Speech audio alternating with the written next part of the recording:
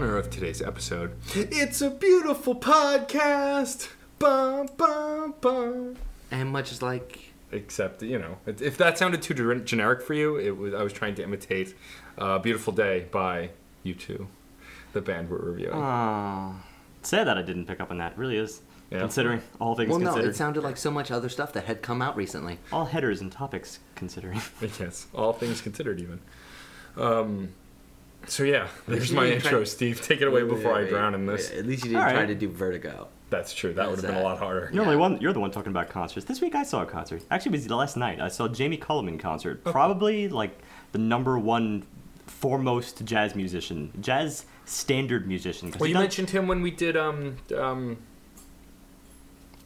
that thing. Chick Corea. There we go. Chick? Oh yeah. I may have mentioned him around that time, just because I was interested in doing a jazz album at that time, and I'm still interested in doing more jazz albums. But of course, those would be two very, very different directions. Chick Corea is kind of going on the more experimental style of things, or at least in Chick Corea's own way of doing so.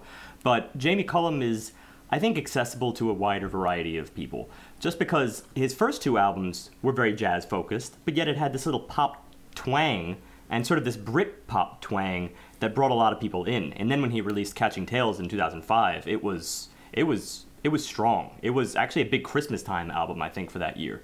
And after that, he hit a stride of popularity. He was able to release another very jazzy album in 2009 that was more jazzy than his usual stuff, and even it hit just as big because people were already latched onto his name. Mm-hmm. So he's a really amazing performer. He's kind of short though. He's like 5'5" tall. He's kind of diminutive in the jazz world because I noticed they tend to be pretty tall. You're not that tall either, Steve. I'm not 5'5". True. I'm also over 6 foot, so everyone's short to me. Except for people that are taller than you, aka the NBA. So, did anyone open for him? John's not that tall either. Yeah. No, John's really short. Oh. I'm taller than him. No, you're not. Yes, I am. No, you're like 1 inch shorter than me. No, I'm not. We're not having this argument again. I slouch. Yes, they've had this argument That's before. it. We're pausing. We're measuring. Not really. Did anyone open for Jamie Cullum? No, it's a jazz club. Well, for a jazz club, very often it's just the set. The set. And the set very often isn't with him and musicians that he's typically worked with, because the way jazz people work is they just hand off the lead sheets, and then they're professional enough that they can just follow the lead sheet. They get pretty much one quick rehearsal that day. They did it at 2 p.m., and then they go on stage for 2 times that night. It's a very impressive routine. Cool. He jumped on top of the piano and then jumped off of it. Considering the size of this jazz club, that could have been very precarious, but no one got hurt. Well, that's good. Yeah. Well, it sounds like you enjoyed the show. That, and he's kind of short, so that works too. Sounds like you enjoyed the show. Yes, I did. I managed to get a couple of signatures too. Oh, great. Cool. It's always nice when you can do that. I don't know. I feel like, though, there are appropriate times to go up to artists and others when there are not. Like, I see a lot of people harassing people at, like, restaurants, and that drives me bonkers. Like, the dude's eating dinner, leave him alone. Oh, yeah. Well, this is the kind of situation where... No, of course, it was more of the word of mouth that went around being like, he's going to be signing. Yeah, so just a bunch of people, like it was probably about like 20 people, but it had thinned down from like 40 people. So like they kicked us out of the upstairs down to the downstairs, and then kicked us from the downstairs to the outdoor area where it's like he has to leave sometime. Yeah. Definitely not the way to go about it. But it was, he got his rest. Autograph sessions after a show, though, are, make sense and are quite typical. Although when I went to see Frontalot and Dr. Awkward, as I was talking about before, I focused more on just chatting with them because, well, A, I have a brand to promote, and mostly B, I've made that connection with a lot of those artists before, so I just want to tell them how good the new record was or whatever. But anyway, I think this is a good point to jump on to our next point of conversation, which I will awkwardly do now because apparently that's my thing this week. Good point to point. It's not this week. I want to take a moment to personally thank Heather for reaching out to us on Twitter. Her Twitter handle is @wildflowerfever. She reached out to us about our most recent episode before this one that we're actually recording, Time Paradox, about My Brightest Diamond. She had let us know that listening to My Brightest Diamond always makes her feel very analytical. She was looking forward to checking out our St. Vincent episode as well. So thank you for reaching out. She also sent us a poem based on one of My Brightest Diamond's tracks, which we were trying to surmise what it meant, but apparently it's based on an actual poem. Yeah, it's The Apparition, which I believe was the last track on that album. And she sent us this to share with us, so now we will share with you. Very well. The poem is by Mallarmé, translated by Roger Fry, because Mallarmé is apparently one of the foremost French contemporary artists as of 19th century, and obviously they'll also be translated. So if there's any lapse in true poetic fluidity, translation will be why. The moon was saddening, seraphim in tears, dreaming bow in hand in a calm of vaporous flowers, were drawing from dying violins, white sobs gliding down blue corollas. It was the blessed day of your first kiss. My dreaming loving to torment me was drinking deep of the perfume of sadness, that even without regret and deception is left by the gathering of the dream in the heart which has gathered it. I wandered then, my eyes on the worn pavement, when with the sun in your hair, and in the street in the evening, you in laughter appeared to me, and I thought I saw the fairy with her cap of brightness, who once on the beauty sleeps of my spoilt childhood passed, letting always her half-closed hands snow down white bouquets of perfumed stars. I actually see the connection between that and the song pretty strong. Well, yeah, I mean, it's clearly the song was definitely inspired by this poem, but it's just... It's an adaptation, yeah. Well, but what's interesting to me about the poem is, I mean, poetry is a very succinct and specific thing, which I used to write, not a lot of, but, like, language is really important to poetry. So for it to still mostly make sense and be cohesive in a different language is a huge thing. That we owe to Roger Fry. Yeah. It's actually, I find that to be one of the most challenging things, to some extent even more challenging than the poet themselves, is the translator, because they have to carry over this idea that wasn't theirs and make it just as presentable to another language. I mean, it takes intuition for that. Well, that's why there's several forms of poetry that are unique unto the language that it originated in. Most specifically the haiku. For all the things you could do with the haiku in English, the original Japanese ideas are so much more impactful. Well, just because there's the range of single syllabic Japanese words tend to be much more vast than in English. Yeah. Impactful, that is to say, more than our, conjunctions and things like that, which are almost in passing. Yeah. That and the fact that we have conjunctions. I'm upset whenever But we know their English. Functions. Oh, when I see a the little conjunction reference. So, Heather, thank you for pointing that out to us. We had missed that in the research, so we always appreciate that. Thank you for checking out Crash Course Podcast in general. I hope there's other good stuff we can offer you in our backlogs. And feel free to shoot us an email or a tweet at us a album recommendation you have. We try to stick towards the more modern stuff, but if you have something that you'd like us to review in the coming weeks, please let us know. Moving on to this week's album. So I picked this, as I explained a bit at the end of last week's podcast, because Apple partnered with a band this time around for their new iPhone release, and it was U2, a pretty well-known band. And their partnership was they released the album to everyone who has an iTunes account for free. 100% for free. They didn't just release the album. They made everyone take the album for everybody who has an iTunes account. To be fair, that was an overreaction. Now with the cloud and everything else, nothing auto-downloads unless you have it set as such. Otherwise, you had to choose to download the record, like I did, which I did. But you weren't forced to download it.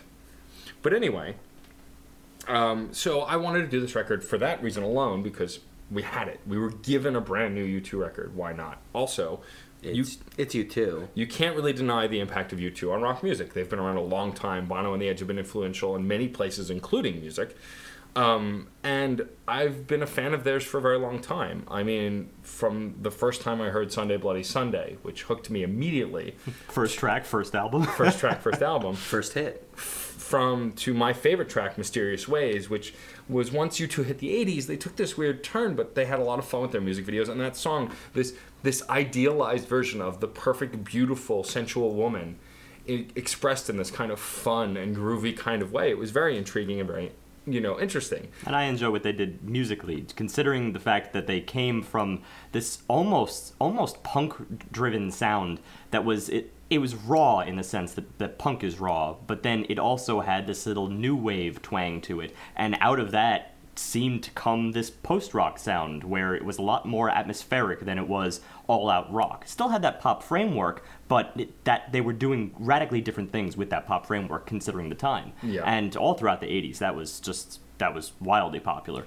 And they moved through into the 90s and the early 2000s, and they took a long break between the early 90s and the 2000s. And when they came back, they had, I'm blanking on the name, but it was, of course, most well-known for Beautiful Day, which was a huge, huge hit. It was the return of U2. They took a more pop mainstream... That or Vertigo. It's hard to say which one was the one that Well, brought they were them on back. separate albums. Yeah, but both were the, quote, resurgences, depending on who you ask. But the thing with U2 is that this return to form was more pop. They were always pop influenced, but they chose to continue to be influenced by the pop that was out at the time, and so the sound took a more arena rock, Killers style, and even more so beyond that. And a lot of people consider that the downfall of U2 when those albums came out, and the albums after. They just didn't hit the same way those old albums did. Whether they were better or worse, I mean, that's to discuss. But for sure, they didn't have the same impact to the fans, to the media and the market. I mean, they blew up. They sold millions and millions of records because they're U2 though, like Aerosmith and AC/DC and Black Sabbath. A lot of these bands can sell just on name alone, and so they're U2, and there's a catch-22 considering those pop framework songs that they went for. I mean, if they were carrying something that had some substance behind it, which they did for a very long time, well, great. But the second you drop that substance, or the second you even just get a little bit lazy with it, even if it doesn't seem like it's, overtly so, it's immediately going to be very, very noticeable, especially to any longtime fan, especially to anyone who, I suppose, loved the band for a former reason. At that point, you strip it back, and it's just pop. That's not exactly what U2 fans were looking for, which is why U2 fans specifically tend to get the most heated about this argument. Right. The rest are just kind of like, it's still good music. Wrapping back into my personal experience with U2 before we get into the new record, I didn't react as harshly to it initially because I liked the pop direction because I listened to a lot of pop music at the time when A Beautiful Day came out. However, when the album with Vertigo came out, How to Dismantle Atomic Bomb, 2 years later, and it was all still the same stuff, that's when I got frustrated and jumped ship.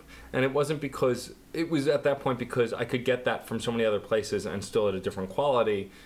I didn't really stay on board anymore. And then they released an album after that that I can't even remember the name of. And now we have the new record, which just came out last month, U2's Songs of Innocence. So automatically in the title, there's going to be some reaching back mentally, you can tell. Songs of Innocence, An Innocent Time. This is what we can assume anyway. The first track is The Miracle, parentheses, of Joey Ramone. Now, considering this is a track, just because of your reactions about the previous albums, you noticed initially you weren't as perturbed by the direction that U2 seemed to be moving in. Well, considering I wasn't coming from sort of a long-time U2 fanship, I went into this still knowing the hits and kind of at least holding them to that standard. I kind of skipped over through much of their work around the time that they started shifting. So when I jump in here, I feel like I've kind of been thrown by a couple of decades in many ways. And that's not just because I actually am being thrown by a couple of decades because of the songs that I know by U2 predominantly being in the 80s, but it's really because of the sound style that they seem to shift less in their own direction or the direction which you would have perceived to be U2's core train of thought from the 80s on, per se, right, but rather adapting to bands that seem to have adapted to them. One band that comes to mind, for instance, is Coldplay. Coldplay, I think you'd have to be under rock to forget the fact that Coldplay definitely has drawn upon a U2 influence. For sure. Even if it's not directly. Even if it's not directly, because it could be the kind of thing that, skips a generation or so, and they might have been like an interim band that followed off of U2 that Coldplay was in turn following off of. But either so, you enter this dimension of pop rock that is so removed from that former thing. It has elements of it, but at this point, just here in the first track, it really was pop. Now, don't get me wrong, there's things later in this album that sort of start to move in different directions. But just as of The Miracle of Joey Ramone, as we experience it in just the first few bars, I don't mean to be a negative Nelly here, but this type of introduction is really kind of grown into a tired cliche for me. It's a trope at this point, even. Well, it's this sort of common go-to tactic now for several years with these rallying pop tracks to incorporate this sort of choir of nothing. usually of no words specifically, just ahs or ohs or yas, usually without any context at all. And frankly, I'm a little sick of it at this point. In fact, I was just talking about it the other day with a friend of mine, and he put a name to it. He called it anthemic pop, which is a pretty good descriptor when you think about it, for this trend of overemphasizing the grandeur, the quote-unquote grandeur of your incredibly standard 4-chord progressions. So, same goes for the melodies, also. The melodies that accompany these yas and ohs in turn. It's so safe and non-confrontational that it says just about one thing: unite and sing. Which isn't a bad thing. It's not even a new thing. First and most memorable instance that I can conjure up is, of course, Hey Jude by the Beatles, which has this sprawling 4-minute na-na-na-na-na-na outro. Now, that was pretty rallying too, but that's because it had a whole track from which to approach such a climax.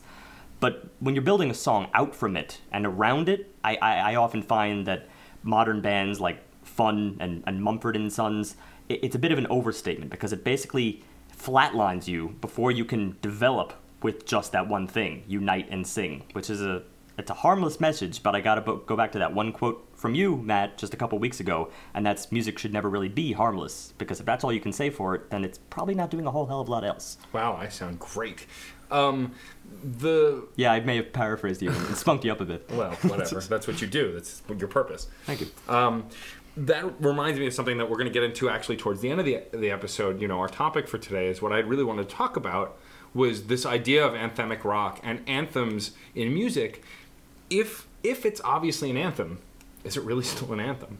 And what had inspired me to that, in a quick tangent before we jump onto this track and get really in there, is there's an artist who I've talked about a few times now, who I've befriended, called Dr. Awkward. He has a song called Different, which is one of his first big singles, where he sings about how... Awkward and different.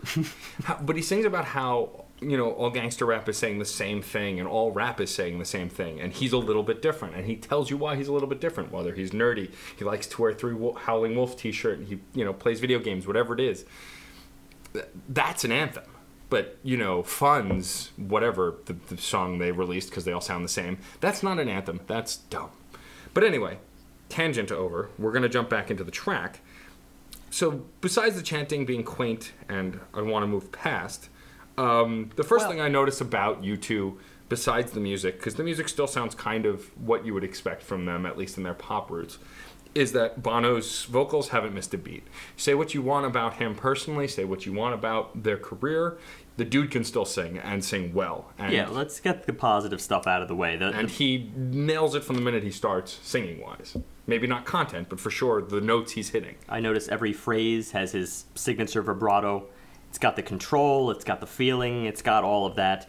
The only thing it really suffers from here is that it probably the most important thing for me is that the music itself, the melody itself, feels like something that Bono's kind of already done before. It feels like sort of a composite of his previous work.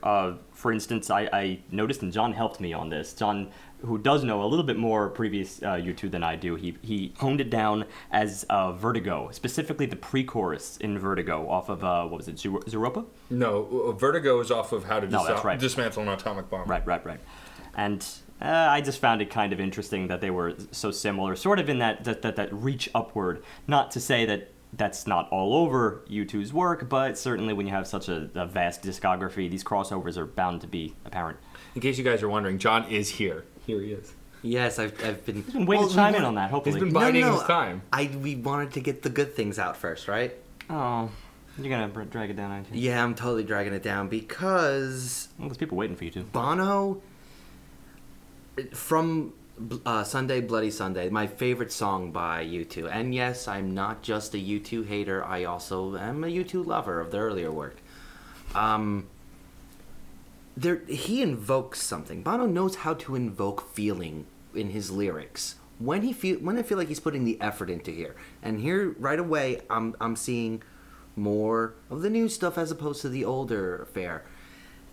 The lyrics are just... They have no context to one another. They're snippets. They end up being almost platitudes, and this is a word I'm going to want to use throughout the whole album at points, because that's how disconnected everything gets. I was young, not dumb, just wishing to be blinded by you, brand new, and we were pilgrims on our way. What the hell does that mean? It doesn't relate to the previous part. It doesn't relate to the chorus it goes into. I woke up at the morning when the miracle occurred and heard a song that made some sense out of the world. Woke up at the moment when the miracle occurred. A moment, excuse me. I mean, it's broad.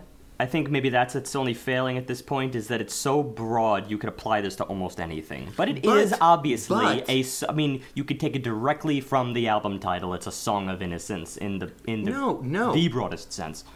And this is actually a lot of these songs. If you go to @u2.com, their website, you will see snippets about Bono explaining most of these songs. This is the miracle of Joey Ramone, of the Ramones, of one of the bands that was most influential to him. Okay. And the band, to get into it. You get that from the title, that this is for a specific individual. But see, that's the personality? When you go into Where is the personality? When you go into the individual lyrics, they start to lose that touch. In other words, any song where you have to go back into the annals of the little footnotes that come with the album, and obviously, yes, you should probably be going to that anyway, just if you're interested in the band, but that really should not be the end of the story. In fact, that shouldn't be any part of the story at all. It should be supplementary information that you gain being an interviewer, wanting to do additional music journalism, like we try to do here and there, but that's really not part of the art. The art is the music, and the art is your lyrics. They should pretty much speak for it. In this case, the title, as you said, the title is speaking for it, but these lyrics are broad. And even later on, they become conflicting lyrics without the mystique of depth. We got language, so we can't communicate. Religion, so I can love and hate. Music, so I can exaggerate my pain and give it a name. Goes to show, though, that the Ramones were quite an influence. Yeah, I do get that. And when you consider, especially the sounds that I heard about War, their first album definitely had punk roots. And when you think about the theme, even if their music didn't really evolve in the punk direction, you can really just hear it in War, and I think I'll pretty much leave it at that. But even if that's the case, their theme work really does develop from punk very strongly because of the sort of harsh social commentary, commentary on war, commentary on urban issues, that kind of thing, the kinds of stuff that they saw as angsty teens. All of that is in their work, through and through, even the stuff that kind of falls short musically. So it's a personal point, and it's a personal song for that fact. But I think all of that is really just buried in the lyrics, because the music itself it's too open. It's too generic. Not it's generic. Too open to interpretation. Yeah. If all you had was that. Because generic is not really the correct term for this. This isn't, Well, it's generic. It's generic by U2 standards. Yes. If you know the discography. I will admit, though, that I would not have guessed really that it was about Joey Ramone had I not read the titles. Unless it was in parentheses of Joey Ramone. It really is. Like, that's, I think, the thing that bums me out the most is I love the Ramones. I love the Ramones. I will be the first to admit that some of their music is very repetitive. But I love the Ramones. Because of the Ramones. There's reasons to love them. But that said, and that's not even the most important part. I don't love the Ramones. Shut up, Steve. That's not the point. The point is that if you're going to do an homage to a band I really like, give me something. Don't just mention it in the title. That's a cheat. It's a cheat. No, but see, that's not about it. It's not about whether you like it or not. It's really about whether they like it or not, and that's just the thing. That's why I'm, frankly, withholding my feelings about the Ramones. It's not important. None of it is important, whether you like them or hate them. It's really about them. But that's what I'm saying. The time frame here. And the lyrics, again, you kind of have to walk down this middle ground. On one hand, yes, I was young, not dumb, just wishing to be blinded by you, brand new, when we were pilgrims on our way. In a broad sense, that is sort of explaining this youthful innocence coming to fruition and realizing the ills of the world and trying to convey them. But those sort of lyrics are almost... There's so many bands and musicians that have wrote some of those exact same words. Young and Dumb is a theme for punk in general, which maybe connects to the idea of what he's creating here. But this is something that was, first invented 30 years ago. This is just rehashing ideas that maybe they had in their first album, maybe they didn't, maybe they learned from somebody else, but it's just a rehash. It's a sweet homage. It really is a sweet homage when you consider some of these lines. everything I ever lost now has been returned in the most beautiful sound I'd ever heard. It's it's that moment. He's capturing that moment of his initial inspiration. There's something there, and that I don't think is to be dismissed. My number one problem, frankly, is not the lyrics here, and that is just the music. The music, to be frank, should have gone, if you were going to build that sort of core origin moment, I would have said, go back to war. Go 100% back to war and recapture that former sound that you had. Because if you're already going in a sort of retro thematic sense, you might as well go in the retro music sense. That's pretty much the end of it. Well, if the two things don't match, you got a bit of a problem. Yeah, I think we're kind of dragging out the obvious conclusion of this song, that it didn't do enough, it didn't go anywhere, and it seemed very basic and predictable. The bridge perhaps was the best part, this sort of overlapping, we can hear you, in falsetto, just one over the other. It even probably was the most, I thought it was the most intense chordal work, even though it's just two chords really. It goes from this A sus2 to a C major 7, but then it kind of fizzled out at the end by going to G and F, which is sort of predictable when you sort of fade it out there. It's just... that was probably the only bit of tension that I felt in this song, and then it's just too brief. Because frankly, this is another thing I'm going to keep going back to, and we'll definitely recount that in the next few tracks. Is that the structure of these tracks are so shamelessly pop that it keeps them from hitting real heights, and that is to say, just the sort of verse chorus, bridge, chorus, outro structure. Yeah, that's always what we get. That's pretty much... it's always going to be the bridge in which we get that one moment of real profound tension where it seems like it's going somewhere, but it never does. I mean, not 100%. I would argue, though, that there are moments of tension in some of the tracks. There are moments as we go further in this album where the rest of the tracks have a sort of overall tension to them, such that I don't mind that predictable structure as much. Because it's all the kind of thing that is really gonna be hurt by just the fact that if you feel like you're suffering until that moment, then there's no point. Right. And I think this is a good segue into the second track on the record, which is called Every Breaking Wave. Now, I'm going to play a game with John for the rest of this album review. Before we get into lyrics, or before we get into describing the song, cheating though, because we've talked a little bit beforehand, I'm going to predict the emotionality of the song. Then he will confer with the lyrics to tell me if I am actually accurate. I'm just basing this on the title alone. This is the first song we're playing that game. So, Every Breaking Wave, I get heartbreak, sadness, longing, textbook emotionality, essentially, for a title that way. The sounds as it starts has got this kind of very slow build, almost like an old Coldplay sound, which the fact that we're comparing a band that is compared to another band... to itself. It's a paradox. It's a music paradox.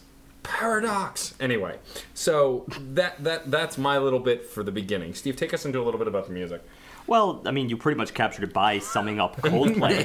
But no, I mean, that's the thing. I'm a fan of Coldplay. To be honest, I just know Coldplay more than I know U2.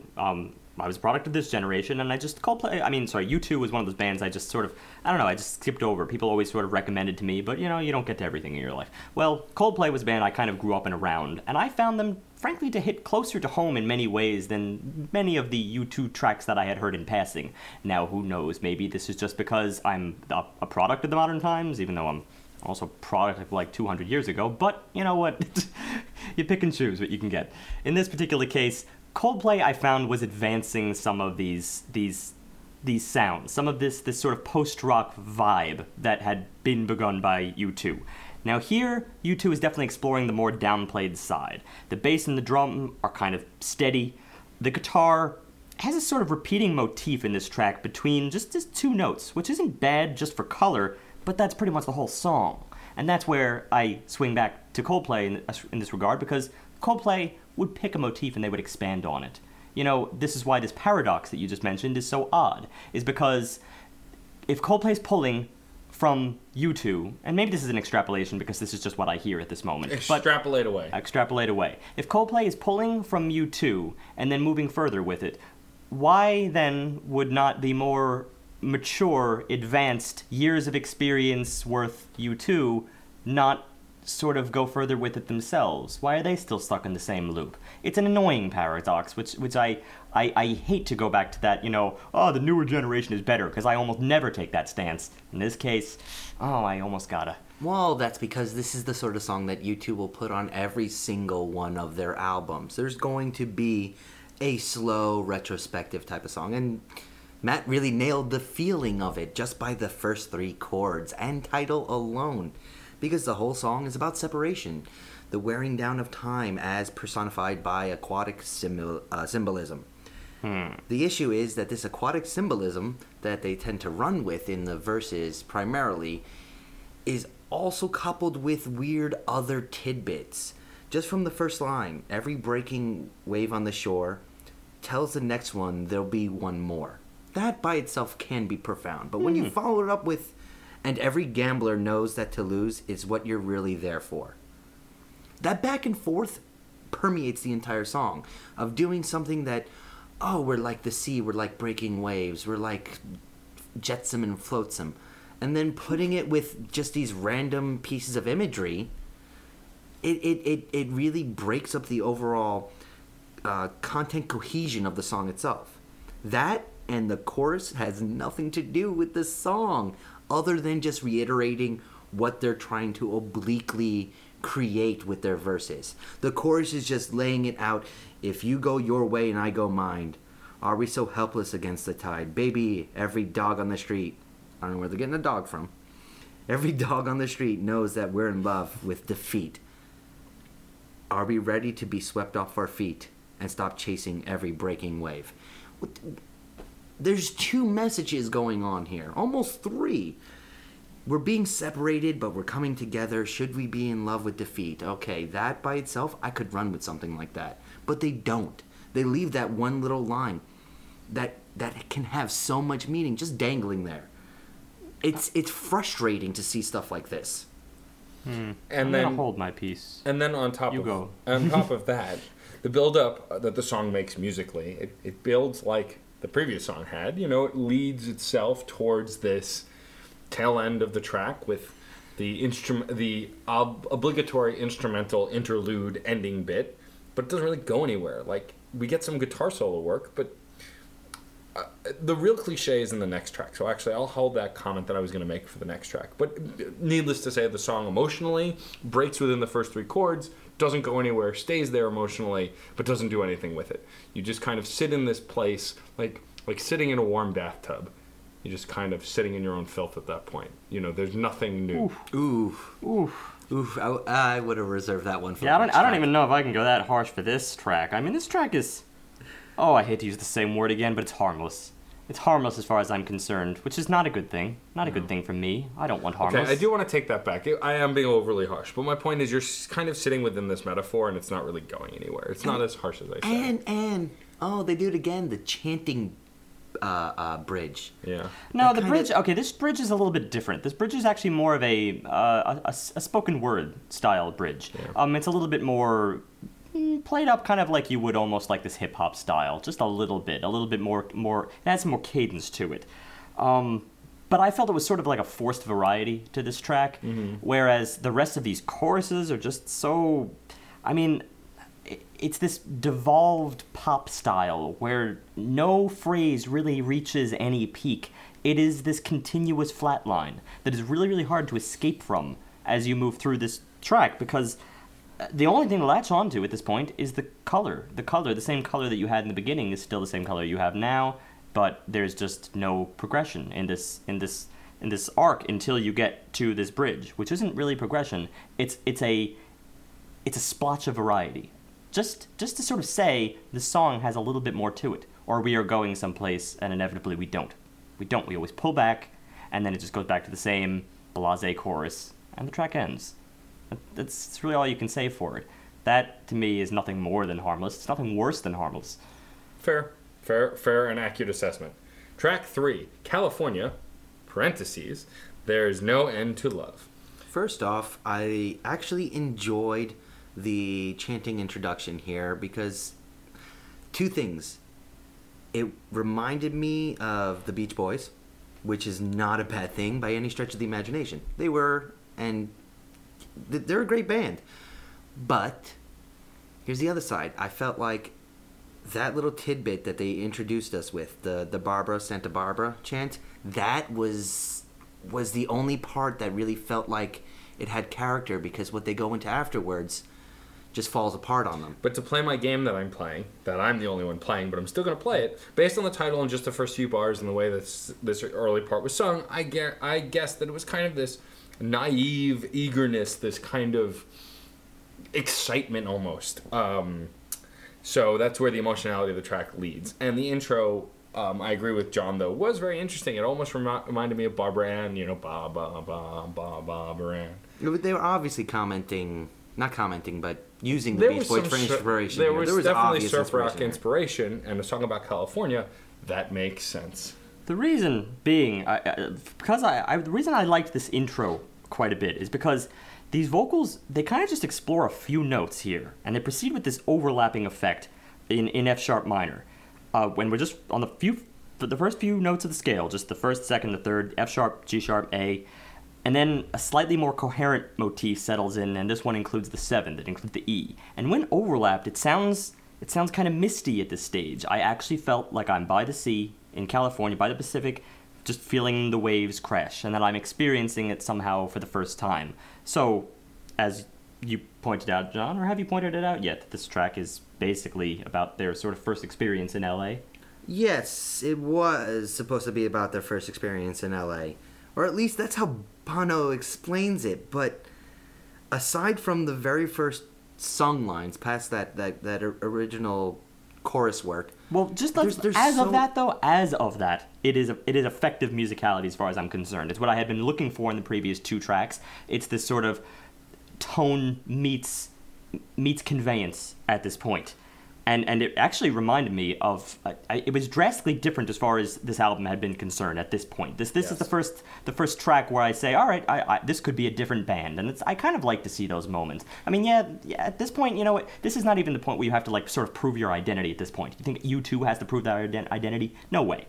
This reminded me of Pinback, believe it or not. Sort of the best work that I've heard from Pinback, and it's interesting that they're a post-rock band that probably in turn borrowed from people who borrowed from these sort of guitar utilizing sweeping landscape tactics, and I thought they were one of the best at it. And it's interesting that in this case U2 is sort of swinging back to fulfill that same exact thing. So I mean, they had me there. If you want to point out where they falter, well, I think that I'll follow. I think it blended very well into the melody initially, and you know, I think based on John's description of the song, or Bono's description that John used, my emotional assessment is fairly accurate. But no, that's the problem. When you start actually listening to what Bono's saying and how he's saying it, and this is where I'm going to point out Bono's got a big flaw. He's attempting to be pleading in these lyrics because he's not talking about anything to do with California other than the fact that the words California and Santa Barbara are actually in the song. It's about someone he's missing and in love with still. It's about, and it tries to be roundabout about it, but the chorus sums it up very, very, very specifically. All I need to know all I know and all I need to know is there is no end to love. He started off with one idea, and the first verse kind of tried to talk about this idea, but he completely doesn't mention a person there. It could be there's no end to love of that city. It's not about the city. That's the whole thing. It's always talking to a you. There is a person he's speaking to that he has love for. But after that first verse, it falls apart. But you can personify states. No. This is not personifying the state. This is personifying a person. You originally presented it to me as that. Perhaps that's not it then. No, it's a conflict of ideas here, because the verses try to harken back to the idea of, oh, we're in California, and inevitably devolves into, we're so far away from you, or I'm so far away from you. And there's really no connection between these, because here his voice is just so weak for me that when you couple it with that kind of boppy tempo that it goes into, which by itself can be used for something else. It feels bleh. It feels just like he's kind of phoning it in. I'll admit there's a vocal lilt that he has in this song that just does not have the same impact as some of the previous songs. It's a little lazy at this point. And then beyond that, we also sort of have this poppy wall of noise that kind of takes the stage in almost the whole latter 2/3 of this track. We also get a lot of the same thing that I pointed out before, a lot of these whoa-whoa-whoas over and over and again. And then beyond that, you have a guitar solo that also seems listless. It just repeats three phrases identically, and then the fourth phrase is just a little bit of variety for the sake of just having some variety. And I refuse to let you move past that, though, because that guitar solo angers me, and I'll explain why in my mini rant. Okay. You are the Edge. The Edge. You are the Edge in U2. You constantly make fantastic guitar solos, and I've heard a lot of them. Why would you make such a lazy guitar solo? I just find it unacceptable. Bono, even if his lyrics aren't as strong as they used to be, he's still delivering them mostly with as much passion as he always does. But to write a 3-chord repetitive guitar solo isn't a solo. It's just lazy and obnoxious. And this isn't the first time he does it. It's not even 3 chords. It's one phrase that is repeated 3 times with a slight variation in the fourth. And that's it. And this is the first time it happens, but on this record, it's not the last. And it's just, I find it unacceptable. If you're, I'd expect the same of Brian May or Joe Perry or Flea if he's doing a bass solo. Like, you don't do baloney and you don't do crap. It's just, you're capable of so much more. Why would you, don't throw the guitar solo in at all. That shows more skill as a musician to not put in something so repetitive that you're claiming to be a solo. It just seems inexcusable to me. Beyond that, this track really angers me for just the single reason that I think I originally conveyed. I really adore this first intro. The intro to this track, I think, was wildly unique. I think they had something going here, which, okay, so what if it reminded me of modern post-rock bands? To me, that's a good thing. That shows you adapt with the times. That shows you're borrowing from even some of the best of your peers, your admirers in many ways. That shows humility, and it also shows an ability to sort of take yourself out of your art and then analyze it and then revisit the art. That not just stay in this sort of endless loop that they had been staying in, but the problem is that they just dropped it. They dropped it for a track that was very much like the previous two in the end, very much like the first one specifically. At that point, I just couldn't. The wall of noise was kind of. I couldn't immerse myself in any specific part. At that point, I can't even hone in on the guitar solo because you barely even notice it is a guitar solo. And one final point I want to make is this song has probably one of the worst lyrical phrases of the entire album. California at the dawn you thought would never come, but it did, like it always does. That's poor. That's childish. Well, that's just... It's a free album. Yeah, but when they were writing it, they didn't know it's free. It's free from iTunes. Hey, I had to say something there. Anyway, let's move on and escape from this into Song for Someone. Now, we're going to continue my little game because it's been fun so far. This track, by title alone, I guessed was a passionate ballad about love and regret. We'll see if that's true when John tells us about the lyrics. Close. Well, that's good. I believe it was an ode to, like, a wife, a girlfriend, something like that. Close enough. I'll take it. And here, this seems like one of those truly sad songs they're going for. Also, this one, I'm having less complaints lyrically. It feels choppy, but it feels like sort of like you don't know how to explain love and the emotions you're feeling towards someone. Which is appropriate when you consider the angsty teen, obviously just coming to terms with these choppy, feelings. But it feels like there's a lot more heart and effort into this. Well, though it's once again, I feel like Bono's voice isn't really projecting the emotion so much as just projecting the words. I mean, here's the thing. Just at this juncture, we've already mentioned enough things, and all taking into account the title, Songs of Innocence, we already know this is pretty much a throwback album, even though it's not reaching all the marks of a throwback album. Clearly something personal. It's reaching this sort of personal point of innocence, where he's acknowledging at least that element of humility has succeeded. He acknowledges a time in which he was figuring out the world and didn't know it all yet. So I think it's actually rather appropriate to have a track called Song for Someone because of that tried and true teenage musician thing where if the instrument's your tool, then you might as well use it for the person you love, whoever that may be at that time. Right. Write that song for that special someone, and that'll be your ticket. Or maybe just do it because you feel you have to do it. Beyond that, it's almost pointless to I think, superimpose names over this, superimpose specific people, because every line comes across as exactly as broad as that. It is just a song for someone, but it's in the title, so you know that's what it's going to be. Well, and also, you might as well just take it as some kind of ironic throwback. Well, and also the idea that as a teenager, you tend to be more cryptic with your feelings, and this is exactly that. Mistakenly cryptic. Yeah. Because that's the big thing. Yeah. A good poet would never strive to be cryptic. It would be pointed, and if it's cryptic incidentally, teens often strive to be cryptic. Just here, I think that's poetry. Yeah. Here's where the whole song boils down. It's in the second verse. You let me into a conversation only we could make. Right there. That's a really solid idea for a relationship. You break and enter my imagination. Whatever's in there, it's yours to take. Another great idea. I was told I'd feel nothing for the first time. You were slow to heal, but this could be the night. That's where it's getting a little choppy. But you can see he's trying. And it feels like that teen trying. Bono's not a freaking teen anymore. But this is a point. throwback, in which case... In this case, no.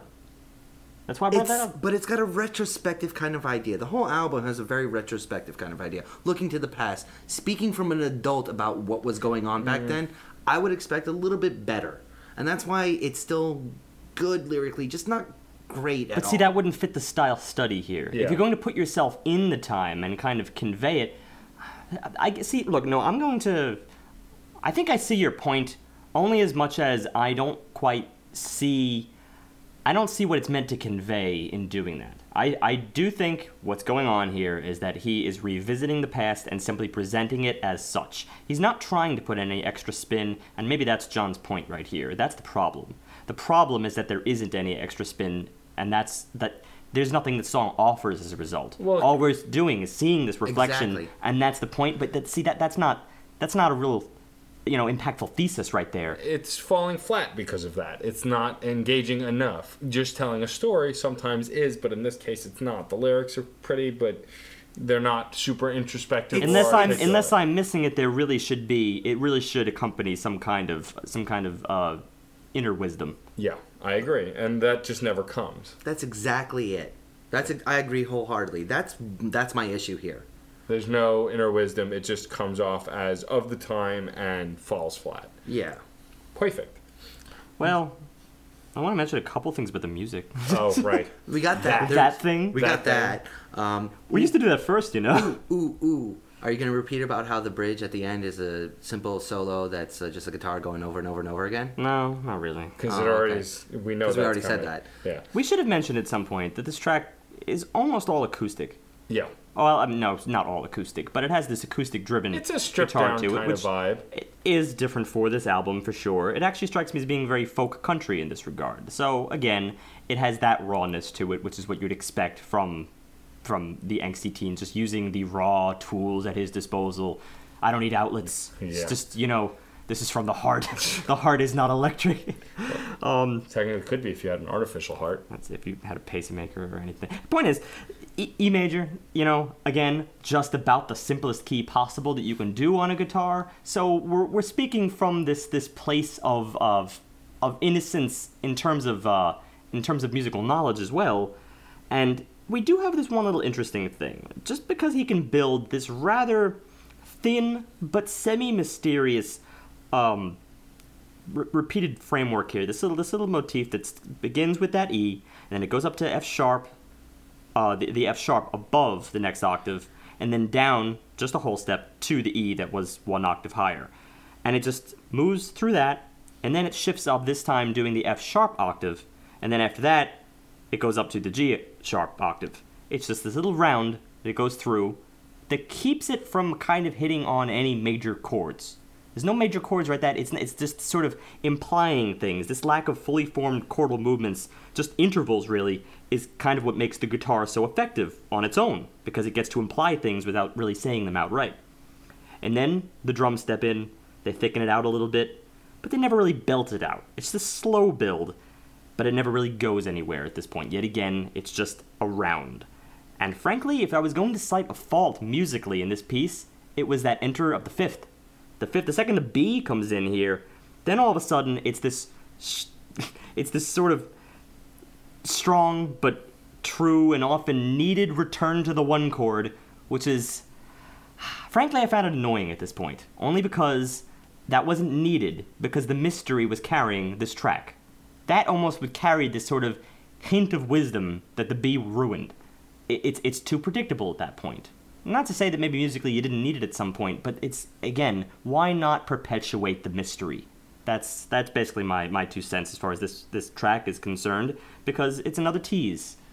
You know, every single time we get something that seems new, they depart from it, almost immediately. Yep. You pretty much summed it up pretty well. There's not really much to add to that. I mean, that's more or less just fleshing out exactly what we've been going on about the song. And there's no bridge to discuss here. No. Instead, I believe there was a bridge, but I'll just cite the repetitive instance in this case that the guitar solo is the same case as last time. Solo. It is a repeat of the same exact phrase. If you 4 times over. It's a solo, if you can even call it that. If you fell asleep 10 minutes ago, go back, listen to my rant about the solo. It applies here too. Moving on to track 5, because I've had enough of this song. Iris, Hold Me Close, in parentheses. We found out very early on, so before my emotional guess, I want to cite John because it's important here. This is a song dedicated to Bono's mother. Little backstory, Bono's mother died when he was 14, right after he lost his mother's father, his grandfather. Sort of a sweet, sad story of she kind of died of a broken heart type of a deal. The song does portray this kind of love lost, but without the sexual tension of love. It's more of a warmth lost, a coldness. Well, and as I guessed by the title alone, my guess of emotionality was love and thankfulness, and that seems to come through pretty clearly in the lyrics in most places. It's got that warm, gooey, sweet feeling. But the problem is, and this is a problem we've run into several times, we've talked about fathers doing songs for their daughters, daughters doing songs for their fathers, in this case a son doing a song for his mother. It's very hard to be overly harsh because when you're coming from the heart, things aren't always perfect, clean, incredible, and astonishing. That said, the song is very one-dimensional. It's very much what it is. Take that as you will. I'm not going to bash it for that at this juncture. I just feel like it stays in that sweet kind of reminiscent area and doesn't really go anywhere. These lyrics become, like I said before, kind of platitudes. They're just generically applied to anybody you may have lost or is no longer part of your life, or even at times like pets. I mean, there's really just no investing into these words here. I don't want to be so cold here because obviously it must have been a tragic thing. It's just you take the song for the song, and it is one of the crop. I can't, but you know that's to say that just about every single song ideally would come from an emotional center, come from a sense of deep loss. Maybe it's the sense of being removed. You know, everyone experiences death in their life. That's not something that you can isolate to one person. Almost everyone will encounter death, and much of it will be profound. In many cases, you obviously should hopefully lose your parents before they lose you. That's about the best you can hope for in life, frankly. And that's kind of depressing. So when you take into account the years removed, it is the sort of thing you can just take at face value and just accept it from there. So when you look at these individual metaphors, such as attributing to a star, that's something that you could take at face value. Obviously, a star is something very grand, just as you pointed out before. This is something that it's an idolization. It's almost a removed idealization, because that's the way mythology often treats sort of creatures of lore, is to see them in the stars, and now they're there for eternity. They're a member of a constellation that you can tell your kids about them. They can tell their kids about them. It does have that removed sense. I think in that sense it actually is a little more powerful than, for instance, a song that occurred right after a death, because maybe that would be a little bit more raw, but it wouldn't have that sense of, I still love you after these many years. So it does have that going for it. Yes, but also my one-dimensional comment was mostly musically, not emotionally. This one, I took issue with the drum speed. I found those just a little tacky, really. Just how quickly and how compressed a lot of the drum work was trying to be. Let me revert a bit. I was also not a fan of the way the chords just kind of broke, rebuild, again, and then broke, rebuild, again. This is another time. I'm going to argue that. I'm actually going to argue that. I think this was in that respect, this track was a slight turning point for this album, in that I appreciated the sort of cutting in and cutting out of the instruments. That's the kind of thing that these other tracks leave nothing to the imagination. The same instrumentation that was there in the beginnings or during the first verse is going to be there in the final outro. So when you try to play around with this little give and take set of instrumentation, I kind of appreciated that a little bit. But it's sort of a back and forth with this track. On one hand, I find a few things enticing, the other things I find a little bit cliched, such as the bass here I thought was a perk. I sort of liked the kind of grumbly, I believe this is the one that sounded a little bit more retro, a little bit more, oh no, actually that was the next track that sounded a little bit 80s. Either way, I still liked the rumble of the bass here. And then the guitar had an additional rumble to it itself, and it started doubling with the bass later. And then I think you also had this little bit of a light piano here, just playing around on the thirds and the seconds. I kind of appreciated that as far as color was concerned. But then let's dip back to another thing that I found a little cliched. It was sort of repeat the title, or in this case the parenthetical title of the track, Hold Me Close, Hold Me Close. One too many times with that. Over the course of this track, it was quite a few, and it got a little old. Also, the cliche that he's been doing pretty much throughout the album now comes to a head here because he repeats it a lot, and it gave me the idea of, hey guys, what's the difference between, or no, what's the similarity between Bono and a car alarm? Woo, woo, woo. Like, I mean, not that cadence per se, but he does a lot of that, and I get it's for emphasis, and I mean, you're talking to someone who's a Metallica fan, so every ooh and yeah, I know, it's not a lyric written. So I get emphasis using onomatopoeia, but that was my point in the very beginning of this entire review. Exactly. That's why I found it it was such a gag that I had. Like, I mean, I'm even tired. I am tired of calling it a cliche. How many things removed is that at this point? Right. I mean, if it was a cliche 5 years ago, it is not any better now. At this point, I'm a little sickened by it, and they decided to pull that on the very, very first few bars of the first track of their most recent free album here. So it's just this, overt accessibility that doesn't really try to be unique in any sense, and then here again, they pull it in this track. So, yeah, that's I think probably my main problem with this track, even more so than the repeat of Hold Me Close. Yeah. But it's just that back and forth thing, because I did like the varied instrumentation, but, I liked the bass, but I didn't like the repeat of E minor. This track is just, it's sort of it's too all over the place. It doesn't really have that strong center to it. I will say that this is the track that perhaps more reminded me of Coldplay, because it did reach some peaks that even Coldplay may have reached, perhaps in their lesser variety. That is to say, a less memorable side of Coldplay. Yeah. It's a shame. It is. Shame to insult Coldplay, that is. Right. From my perspective. I am excited, though, about the next track, which is Volcano. John, you didn't have anything else to add to that one, did you? No. Okay. So on to Volcano. So Volcano is the first of a few tracks in a row that I get really excited about. So Volcano had a really awesome kick-ass bass intro. I mean, and it might have been awesome and kick-ass, and I'm using those words very loosely because it was different. But that said, also, continuing to play my game, my guess that this song, Volcano alone, trying to be visual, is about a very volatile anger fueled from depression and loss.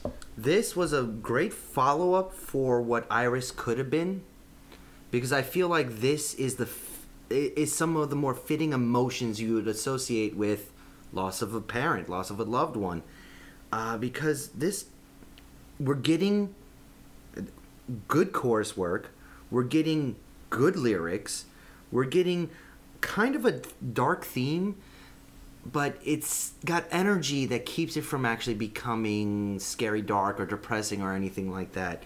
It's raw anger that only youth can really do. The reason for that is the bass. This is what I started to say in the last track, but mistakenly that was this track I'm referring to. The bass here is so 80s. It is straight from War, from the kind of bass work that you would hear in War, which see, the thing is, bass sort of went in a different direction. The second it went from the 70s into the 80s, it went over a drastically different direction. What you get in the 70s a lot is this sort of direct input bass where everything is so clean, and then all of a sudden in the 80s, mostly they don't even bother with the direct input stuff anymore. Now they just stick the microphone smack dab in front of the amplifier, usually on stage, and that's often the way they would try to reproduce it in the studio as well. And it combined with the fact that the bass would be heavily immersed in distortion, you get this raw grit to it that pretty much defined the whole punk movement. At least my favorite side of the punk movement, even though I'm not that big of a punk guy. I love the kind of bass that would come out of that. It's a specific style that I think really, really fit with early U2, and I think to dip back into this is what I was looking for in several of these earlier tracks that seemed like thematically they would dip back toward that time frame. So here we get it. There are a couple things. For instance, we're in E minor, again. But I could overlook that for the sake of the texture of the bass. This had been my favorite track at this point in the album. Especially when it gets to the chorus, it starts getting really, really funky. And what I love about the funky chorus is also vocally, he goes into this engaging falsetto that really shows you why Bono still has the chops he does. He sings it in a way that pulls you in. It's one of those things that almost takes you on a journey with him. It's the falsetto? It's the sort of falsetto call and response thing, or the little recurring motif that recurred in every chorus. You'd have this main theme, and then you'd have this little piece of color, this little answer that would just go B, A, F sharp. It seems simple, but really, really high up on the high end of their falsetto, which is pretty extreme because we know they have pretty high falsettos as it is, added with a little bit of reverb. It's ethereal. It really is. It really was. For this ethereal, moment, yes. Mix that with the raw, gritty bass, and I think that's why you had this sort of far-reaching range of sounds here. Dips to the low end, dips to the high end. You get a lot in the middle, and together it's this sort of funk. I'm not gonna go so far as to say masterpiece, but it's quite funk cocktail. I like that.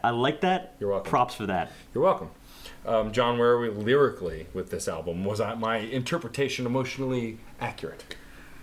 Been out in the wild, been out in the night, been out of your mind. Do you live here, or is this a vacation? I like that. Yeah. It's guttural. Yeah. It is. It really is, and raw. It's really, really raw for a lot of U2, especially their more recent stuff, because it's breaching a little bit more of actual emotions instead of, the usual easily digestible. Do you live here, or is this a vacation? This line I want to hone in on, because it's starting to delve into like actual mind thought processing. Mind thought. Where are you in this world? Mind thought. Mentok, the mind taker. Sorry, I went Harvey Birdman on your ass. Thank you for discrediting everything I just said. You're welcome. But to bring more credit back to myself. Yes, thank you, man. Thank you for discrediting The verses are kept nice and short. He doesn't try to over-explain himself. He's keeping it simple. Yeah. This is where U2 works. Well, and also you can keep it simple and still direct and impactful, and that's what's the focus here. In the past, on this record, it had been simple and not impactful. There was no gain from it, but here you're actually getting something from it, and that coupled with the musical changes that Steve was talking about and the guitar work in the bridge of this song is actually showing Edge what he's good at. He's still not doing something super mind-blowing, but he's at least playing with it enough that you're engaged by it, that it takes you somewhere, and it gives that volatile volcano nature to the whole song that really makes it hold together very well for me. And the volcano's a person. I mean, it's not just an idea of an emotional explosion. It is a person. The person. We're assuming Bono's original emotional reaction to something, just anger, just him talking from past experience. He's saying to his younger self, "You're a volcano. You're gonna blow. Something wants you to blow. Don't let it. Keep it in, or maybe let it out a little bit." I mean, I don't know. Here's the thing. The only problem I find with this is that as I look into these lyrics, as I hear you discuss these lyrics, I can't really move them too far ahead of the previous lyrics on this album. That's why I'm still using the word good. Okay. That's why it's just good. We're not saying that they're better. We're saying that the mix is better. There are tracks where the lyrics can definitely paint a much clearer picture. As you go along, you notice a steep improvement in the lyrics, and they make the change. In this particular case, it's not that. It's the music. But we were never saying... All right, I got you. It's just, it's something here when I look deep into these lyrics. I can't really overdo it. We get it, the volcano means something volatile, and that's about as deep as it gets. Actually, it's a pretty shallow statement. I guess the emotionality just based on the title mostly. It's more about the funk cocktail. Bingo. It's this cocktail with the lyrics that really make it a strong message overall. And then from this track, we actually go to my favorite track on the record, and Volcano was close, but I like this one better, and it's called Raised by Wolves. So interjection. Sure. If I may. Just because I mentioned you may not. in the last... Oh, no. No, you didn't. I did. By the way, I confused one little thing in this progression here. I'm just going to correct that here to say that Song for Someone was in E major. Then we go to E minor in Iris, and we're still in E minor again as a Volcano. Okay. So I made one little error there to say that we did switch tones a little bit. But in this particular case, we go down to E flat. Now that seems like it's not so far away, but that's just subtle enough. That is just subtle enough. It's a half step. And because of that little half step, it seems like you're not being taken to a predictable place. There's this slight little pull down in depth of tone for this album. It's just kind of an overall sense that you get just from the overall impression of the last track into the overall impression of this track. That something has just tweaked a little bit. Perhaps we're going to get something a little bit more on the nose, something a little bit more serious in tone, and indeed we do. Yes. This next track... It does speak from the same time frame, but it looks on different things. It doesn't speak on things that are just, the innocence of time and youth and love and all that other stuff. This is a lot more about the place that he grew up and the issues that he was dealing with, the social issues surrounding early 1970s Dublin.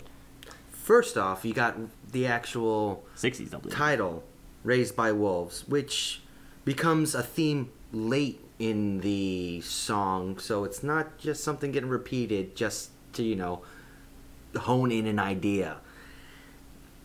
It's a great concept for what he's trying to describe here, which is conflict, which is personal conflict.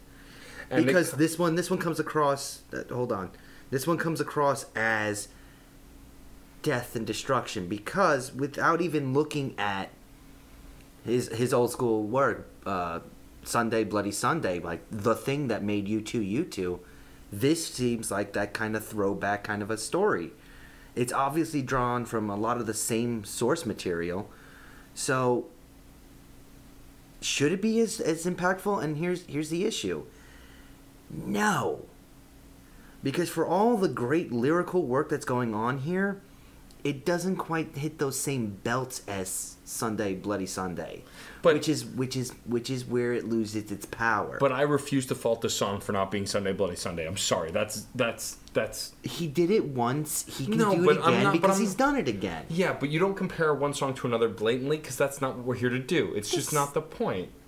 But that's the problem with this song. It is blatantly a rehash of Sunday Bloody Sunday. I disagree. It has its own personality, and here's why. Starting just musically with the guitar and piano work that it starts with. It's got the piano doubling the guitar. They're staying within the same place, which gives this kind of eerie beginning. That adds that emotionality that Steve covered before I could even suggest it. On top of that, the piano kind of has this old twang to it, sort of like it's an aged piano, which gives you this sort of, throwback effect. This is mixed with an almost breathing kind of soundbite. It's a soundbite that, it reminded me of Allentown, a Billy Joel song where, he does ooh, ah, on his own, but it still gives that breathing, hard labor, working town feel. And this sound effect drives that home with the piano and guitar work. It goes to show that there can be exceptions to the rule. Because all that we're talking about is that, onomatopoeia is bad. It has been used to such a foul extent in this album that you could almost be sick of it. Strange, though, just when you offer a little bit of text, just a little bit of oomph behind it, then all of a sudden you don't interpret it as this mindless outburst. Instead, it becomes an instrument unto itself. It's an emotional release in this song. It actually conveys something. It's this breathy vocal effect that actually has a it's in the mixing that it sounds cut off, like right after one instance of these ahs break, then oohs break. And it doesn't do it justice when you combine that with the breathy effect here. It is this recurring soundbite throughout the entire track, and it provides it with its own very unique air, which by the time you're done with it, it's completely different from Sunday Bloody Sunday. It really isn't even going back in the same punk direction, frankly. It's doing it in a whole nother style, but it explores perhaps the same thematic direction.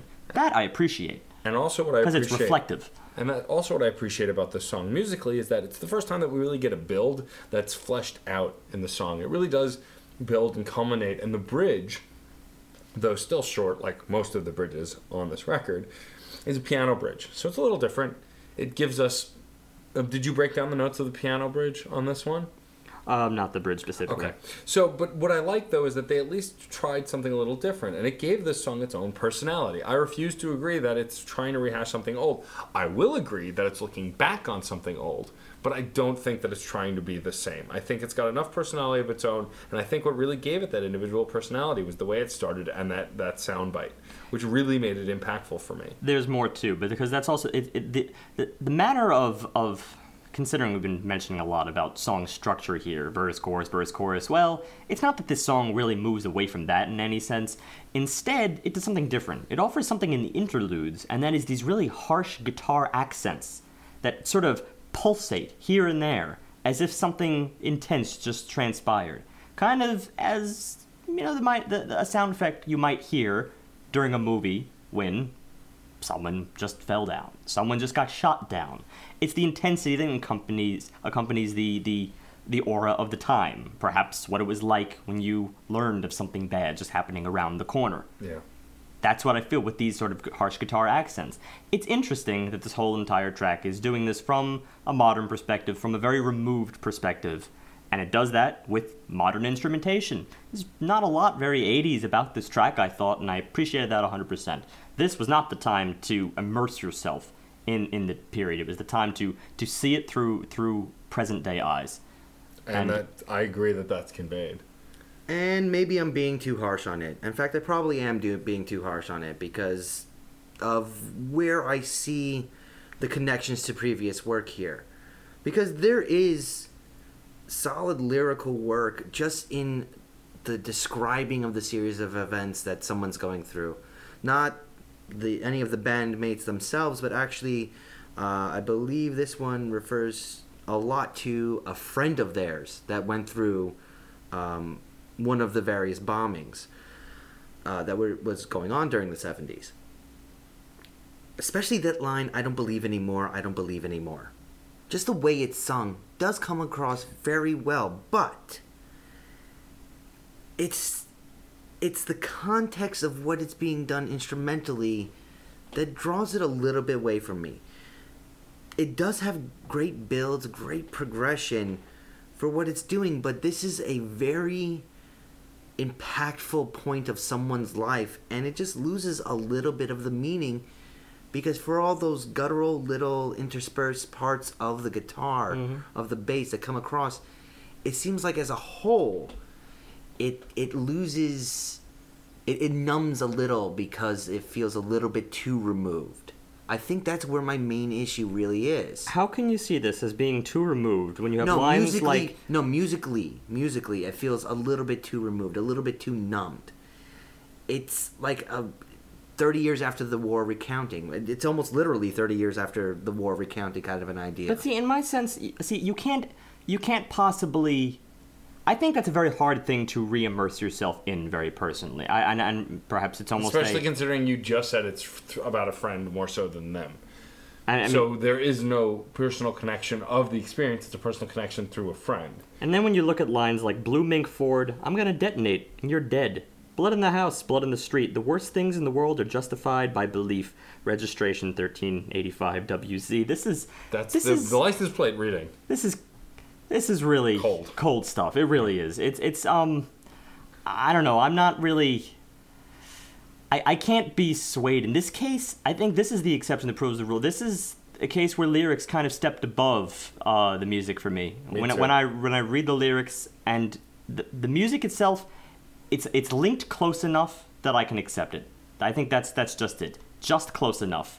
I will say this is one of my favorite songs, and that line you read is one of my favorite lyrics of the album, and easily a profoundly impactful lyric. The worst things in the world are justified by belief. That is a great way to sum up so much evil in this world. Mm-hmm. And it's a little bit unique, the way he phrases it, but I don't know, it's just missing a little bit of a factor for me. I think that comes down to personal taste for this track at least, because I'm more on board with Steve. I see it from where he's coming from. I think this track was a total package for the record. It's not by far a perfect song, but I think for this album especially, it's definitely one of the biggest highlights. Oh yeah, it definitely stands out above a lot of the rest. Now we go to Cedarwood Road, track 8, which John mentioned pre-podcast that it's actually the name of the road that Bono grew up on. This one also has an interesting intro for me because it starts with a drum roll kind of freeform drum performance, which I like because the drums haven't really gotten a spotlight at this point, and they have a fantastic drummer as well, though he tends to bleed into the background a lot on the record. The emotionality of the song for me, I gathered kind of some kind of violence at home, maybe personal struggle at home or displacement. It comes down to just talking about how messed up his neighborhood was growing up. So, but somewhat accurate. With this case, once again, the lazy kind of singing, the real breathy, laid-back vocals just kills it. Well, it shows a specific style, which is why I guess we noticed that. And the style certainly is not... Yeah, it's kind of this Western blues, Western ballad, Western ballad, Western blues. Yeah, it's in that vein. I mean, it's definitely a blues, but it's different than the kind of blues we usually encounter because it sort of has this tall tale of hard times. It reaches back into the past and almost, at least the music would almost hint that it's some kind of exaggerated tale. But the lyrics, they're pretty on the nose. The lyrics are actually another case of I really enjoy them because they're not trying to hide the mystique. They're just coloring personal experience. This is just like Raised with Wolves. In many ways, doing a great job. They carry along as a ballad, just as ballads really kind of just strive to tell a tale. Sleepwalking down the road, not waking from these dreams, because it's never dead and it's still my head. It was a war zone in my teens. I'm still standing on that street. Still need an enemy, the worst ones I can't see. You can.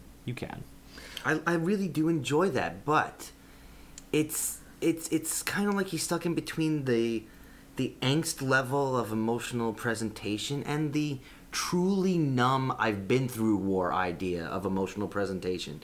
He's just stuck in between. It's maybe sleepwalking's a good word for it because he's right there. He's not really doing one or the other, so it kind of comes across a little bit flat that way.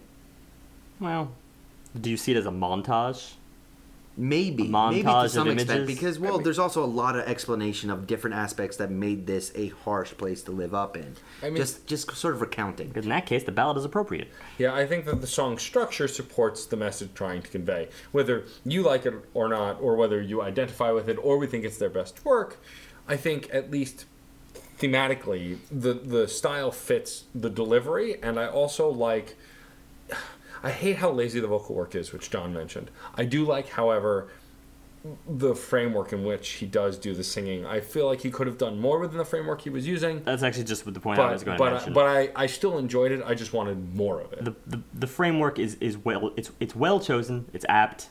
The melody therein is weak. Yeah, that's a thing. Yeah, okay. You choose this dramatic Western framework, but then you just don't go far enough with it. I mean, it's only so I can even only identify it as something sort of Western just from the verses themselves. And frankly, once they move to the chorus, it's hardly that at all.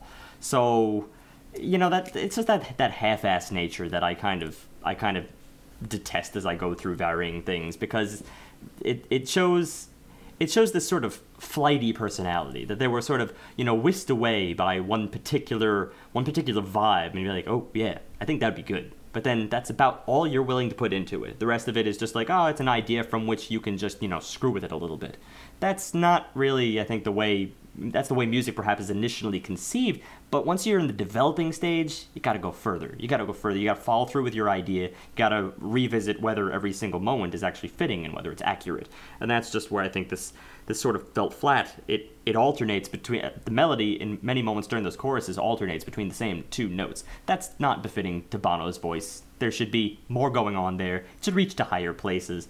But again, artistic theme work, considering if we're seeing this montage, then I guess that fits. The imagery is strong. It should be pretty downplayed. It should be like a black and white or sepia tone photograph. Sepia tone, for sure, I agree. Yeah. And I think that might be my biggest issue, because that sepia does, for me, describe his vocals so well, just kind of washed out. Oh, well, that's what in general, it's in the song. Okay, in this song. A little bit throughout the album, but definitely here. That's right. With Bono, you see a colorful painting. You don't want sepia. That's true. Yeah. If nothing else, he's colorful as a person. Well, if you want colorful, "Sleep Like a Baby Tonight" is definitely one of the more colorful tracks on the album. So, okay. Within the intro, we immediately get synth. We get this tech intro that's reminiscent of the Eurythmics, of any kind of 80s synth-focused band, really, but the Eurythmics are the first one to come to mind for me. That said, it's a poor man's Eurythmics. Like, it's not bad, but you can do so much more with this one instrument. We've moved beyond this many, many years ago. And it's just, it just has this it has a nice tone, and I like the emotion it's building. It's got this kind of disparate kind of feel, but I just feel like it was still very plain and stripped down for a techie kind of synth intro. Gotta go back, because I had a reaction. Okay. John said it's something that we've moved beyond. I may cite many things as cliche, one being that onomatopoeia that we're going back to here, which pops up all over the place. But when it comes to this sort of 80s synth work style, a lot of people, I think this has kind of become more of a joke than it's become a reality, because people like to go back to it and say that, that sound, that synth is just defined by the 80s, or the 80s are defined by that synth. I don't know. Frankly, to me, it's getting a little bit old right now. It is definitely capturing a time that will probably never truly be captured again, only because instruments being instruments at that point, synth work being synth work, that was the prevalent sound that you could get. That was probably on every synthesizer you had at your disposal. But that doesn't diminish the sound. It's just one sound of infinity that you can use to a certain advantage. And I think it did sort of fit the dark, brooding mood, or maybe brooding isn't 100% the right term. It's more of a dwelling kind of thing. I will agree. Like, I want to make it clear that I didn't think that this was played out or cliche. I just thought I had heard it done better. But that said, I agree with Steve. I do think that it did set a nice tone for this kind of almost heavy-handed song that's being written. The song really does speak about abuse. And with lines like, "Why don't you dress in the colors of forgiveness? Your eyes as red as Christmas. Purple robes are folded on the kitchen chair. Hope is where the door is, when the church is where the war is, where no one can feel no one else's pain." There's a lot of coloration towards pretty messed up things that were happening way back when and still hit the news nowadays. If you want to know, I'm not bringing it up because I don't like talking about stuff like this. It's messed up. But yeah, the framework does a good job of really making this depressing scene. It hits it to a T and works well with the lyrics.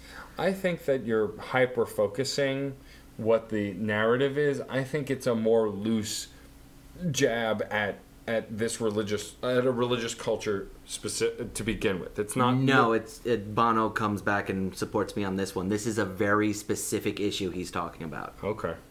Well, if Bono is citing that, then that's what the song is about. That said, I think that what gave the song some character, at least, was the way Bono delivered this. It wasn't really a pre-chorus, but it was like a vocal bridge, I guess. I don't know. I'm not really sure what to call it. But he intentionally cracks his voice while delivering a few lines of the song. And I thought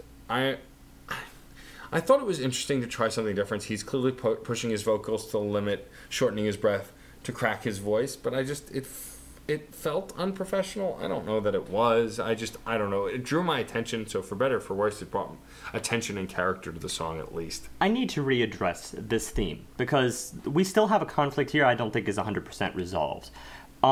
What we're honing into on, what we might as well just say outright, is the fact, how far do you want to go with sort of the allegations, I guess, that you're making against the Catholic Church? There's some lines that you could pick up on here which would hint towards some pretty rough things. Personally, I think it's a lot looser.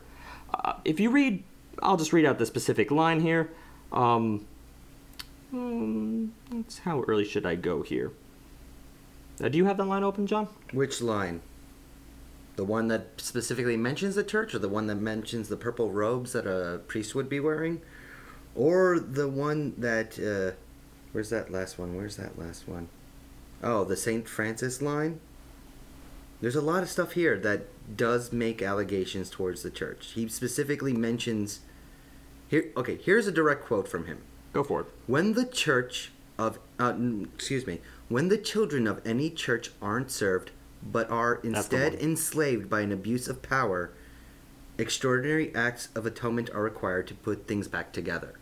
He's specifically talking about children who were hurt by an abuse of power. Abuse of power. That is a broad thing.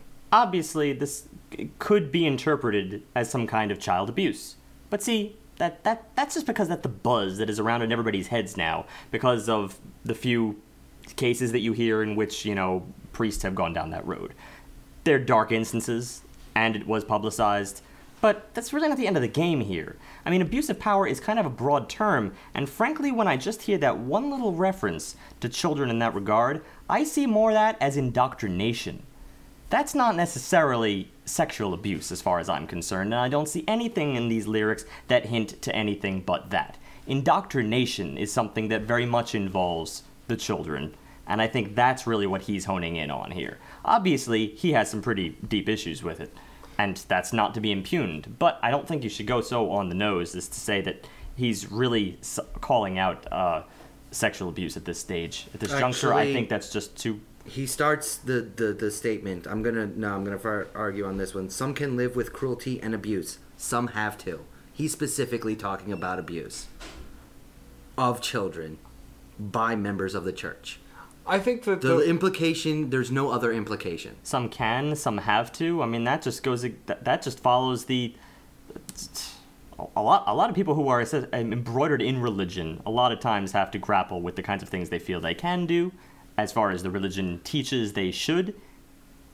Because if it's written in your religious doctrine that you have to act a certain way, then yes, that does fall under have to. Not have to because of a past incident. Look, regardless of which one he meant, because obviously he wrote the lyrics, he knows what he means, and we're extrapolating based on statements and based on lyrics, it's easy to say for sure that he's got a conflict with the church. Which is why I'm comfortable and leaving it broad. And that's all I'm arguing for. Then that's fine. We'll leave it there.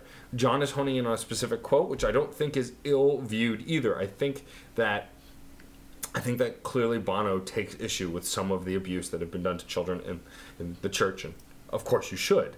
But I think let's just keep it at this fact that Bono is not happy with the church as it stands. That's what I'm arguing for. I like to keep it broad, though. But getting hyper-specific isn't necessarily a bad thing either. But either way, for the sake of moving on through the song, this offense with the church comes through emotionally in the song. This eerie kind of disturbed sound that this song plays really supports this issue he has. However, the song should have ended probably a minute earlier than it did. It drags out at the end. It trails off. It falls apart, and not in a good way, like a intricate deconstruction. It just seemed a lazy ending, and while I understand the note he's trying to convey, I just was unentertained by the end. But again, he's conveying this heavy-handed message of his issue with the church, so could be argued that's intentional, but I don't buy it. That's why I think this sort of broad message is really supported, and I mean, when you consider it broad, it's not like that really detracts in any way, because in fact that incorporates a lot more. I mean, for instance, just that return to the chorus. Hope is, that's the bridge. Hope is where the door is, when the church is where the war is, where no one can feel no one else's pain. It's pretty harsh words right there.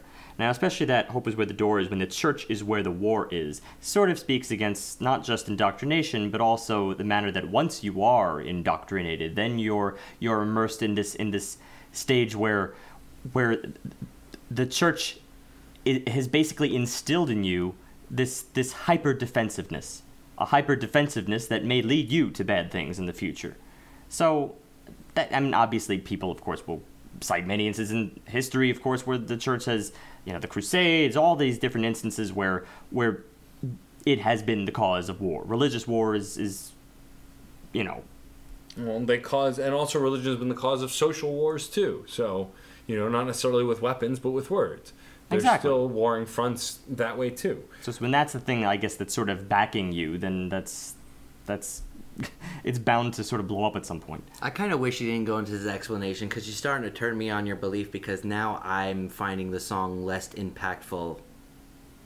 Okay, that's fine. Actually going a little more vague. Yeah, it could be just there's another way I could see looking at it as the Irish idea, the Irish Catholic Church call to arms to fight against the rest of Ireland, like fight your own people. That's just how it's going. But here's the problem. That to me has a lot less meaning. Well, in the long haul, like it removes a lot of the personal gripping. For me, that just trades out one thing for another. It's just. I think neither argument supports the song very well. I also am personally tired of this whole recurring,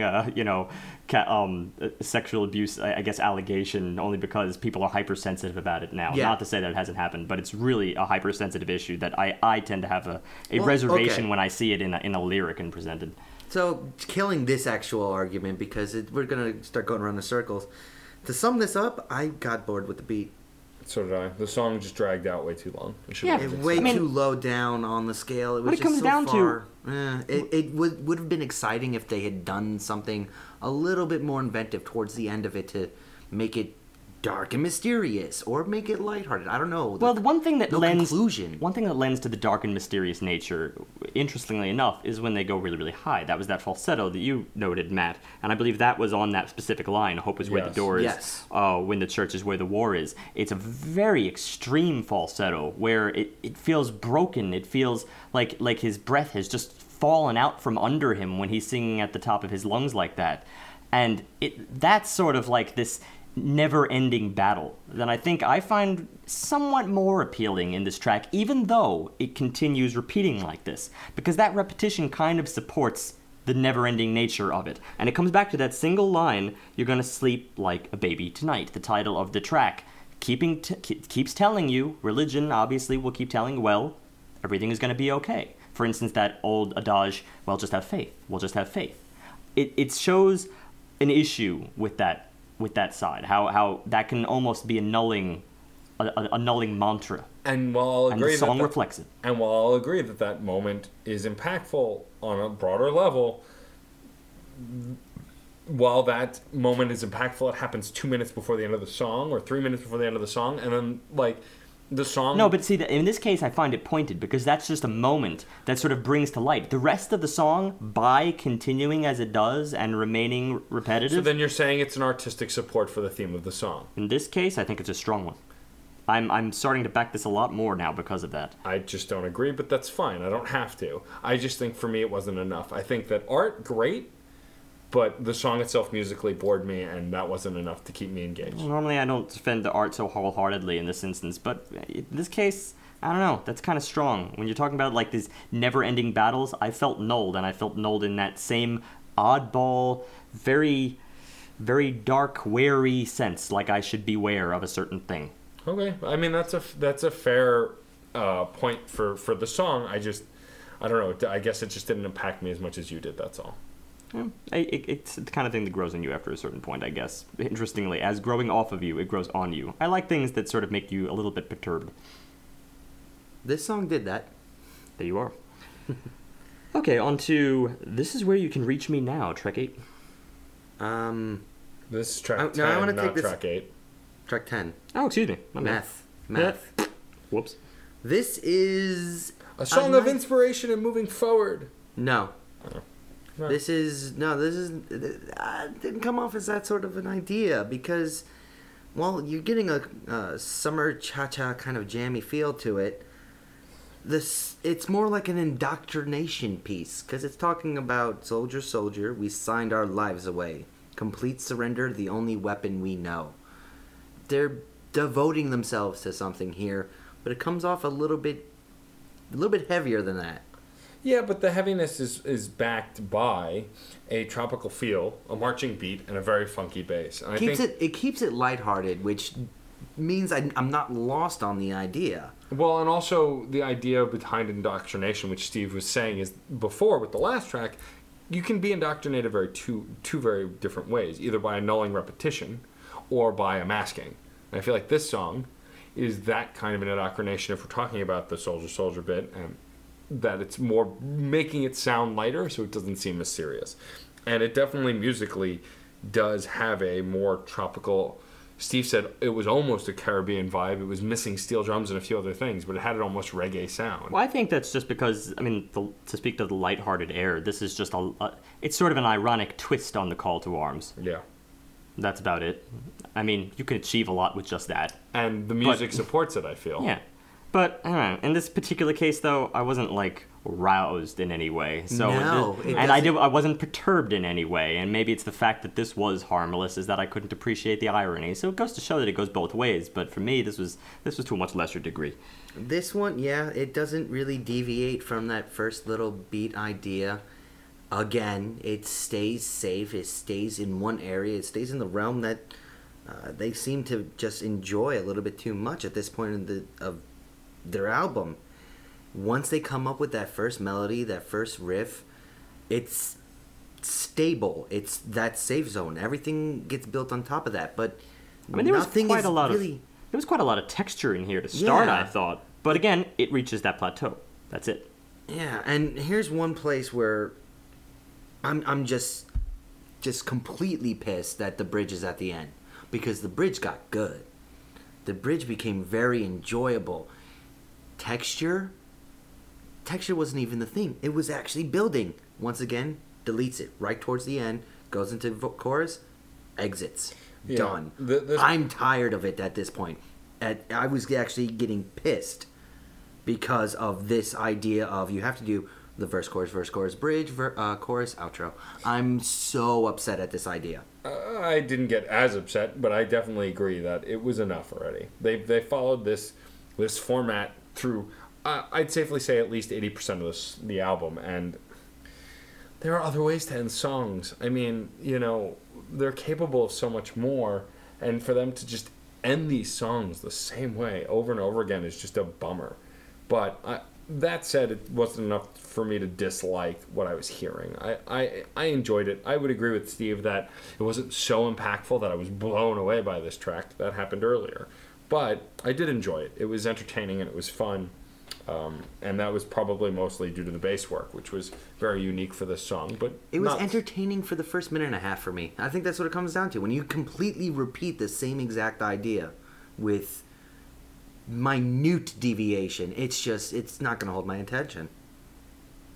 Yeah, I don't know. I mean, there's certain lines in here that I want to say are oblique to a slightly intriguing sense, but it's one of those instances where the music doesn't even really make me want to get into it. I mean, if a summer jam is a summer jam, well then, and I know this is very commonly done because very often very lighthearted things have this sort of ironic twist to it that you're expected to kind of look very deeply into it. But a lot of times, that's sort of a cagey disconnect that I find a little bit disconcerting. Very often, I just like those particular cases to be on the nose because obviously they would be more effective if they were on the nose. So, yeah, you know, it's kind of a take it or leave it sort of track. If you want to enjoy it as one, well, then do that. If you want to enjoy it as the other, well, then you're going to need to sort of come at this a different way. But then again, even that in itself is, I guess, a perk to a track if it offers you two avenues from which to enjoy it. Yeah. Yeah. All right. I guess from here we'll take it to our final track. The final track of the record is called "The Troubles." Hands down, easily to guess a summation track, which emotionally was not too far-fetched to figure out. Very melancholy, almost smooth in tone and texture. The Troubles. Yeah, that's so predictable. That sounds like Stephen King's next novel. I'm putting it out there. Actually, what's the name of that science fiction show? It's a science fiction show where all the people who have these weird, not really useful superpowers have what's called the, quote, troubles. I know what you're talking about. Yeah, I know exactly what you're talking about. It's got that really cute blonde. Is that Haven? Yeah, that's it. Yep, that's it. I remember. Back to the music. This song, I mean, has a finality to it. I mean, blah, blah, blah, cliche things we say about tracks, which I'm trying to avoid. But it does really have a finality. It really does feel like it's a summation track kind of trying to wrap up. It boils down to as like a, you hurt me, I will go on. But I want to take a moment here, since I'm going to do my wrap up last. So many of those final tracks. It's gonna since I'm going to be the last one to do my wrap up, I want to get this out first because I think it's really important about this track. And if you guys have more to add on the track after this, feel free. But at this summation point, I've kind of had an issue with this album. So we've done a few personal albums on this. Actually, you know what? I'm going to save this discussion for when I do my wrap up. I think it's more appropriate. Going back to the song, sorry to jump around. I think the chorus groove is okay. I like that the other vocalist singing, it sounds like a female vocalist. It's definitely not Bono singing in the choruses, which I like. It's a nice change because Bono's pretty much done all of the singing on this record. I couldn't even really tell if there was any background vocals. If they were, they probably were just him doubling himself. But this seemed to have another vocalist singing the choruses, which I really liked. It gave a perspective and kind of a tone to the whole song that really supported the feeling of the Troubles. But beyond that, musically, it wasn't something super inventive. If I tell you this song is a summation song that sounds somewhat melancholy, smooth, and very final, I'm pretty sure you can picture what it sounds like pretty easily without me even mentioning instruments. I'll go one step further than that, and that's only to mention that this has some little character to it. I'm not gonna go so baseline because there's some things in here that you couldn't predict just based on that criteria you gave, and that's the strings, for instance. The strings have these kind of pleasing glissandi, just as these little slides here and there that sort of come across as sounding rather oriental, sort of as you'd hear from that well-known Chinese traditional instrument, the erhu. Yes. And I mean, as New Yorkers, we commonly see it in subways, but obviously it has a richer tradition than that. In any case, it comes across as sounding rather exotic in that way. Beyond that, actually maybe including that, I think I heard another little influence in here, or just incidental crossover, and that was to the Gorillaz. I thought that there was actually a little vibe in the overall sense of this track, and maybe it had to do with those little strings, those little glissandos in the background. I heard a little bit of Gorillaz in this. Maybe that was a modern influence. Maybe it was just them trying to be experimental. But frankly, that added some color. It doesn't seem that far out of the realm, Yeah, because I mean, songs like Melancholy Hill, Up on Melancholy Hill, has this kind of vibe to it, and so I could easily see that comparison for this song at least. Yeah. Even a couple of some of the stuff from Demon Days definitely could have had this same sort of. That's what that song is from. No, I'm talking to the album as a whole. There's a little bit there and there that can kind of fit this feel. Obviously, I only mean influence in as much as, they're probably not blind to the modern world. Right, obviously. Well, Do you want to go first, Steve? Do you have anything on your mind specifically? It's funny because I'm actually eager to go first, and I'm not. You have the choice. You do have the choice. Yeah, you do always. We have to keep with tradition. I want to I'll keep go. with tradition. Okay, I'll go. Okay.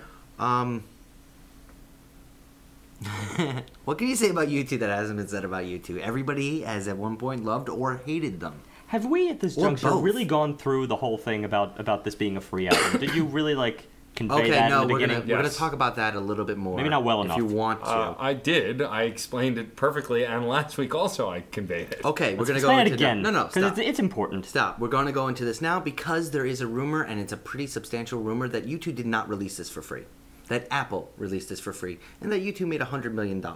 So if you want to talk about that aspect, we have to wait to see if it was actually sold to Apple from U2, of which we're going to have a very different conversation than if U2 just released it for free. I didn't even just mean it for that. The only reason I was going to bring it up is not just because, who got the money in the end.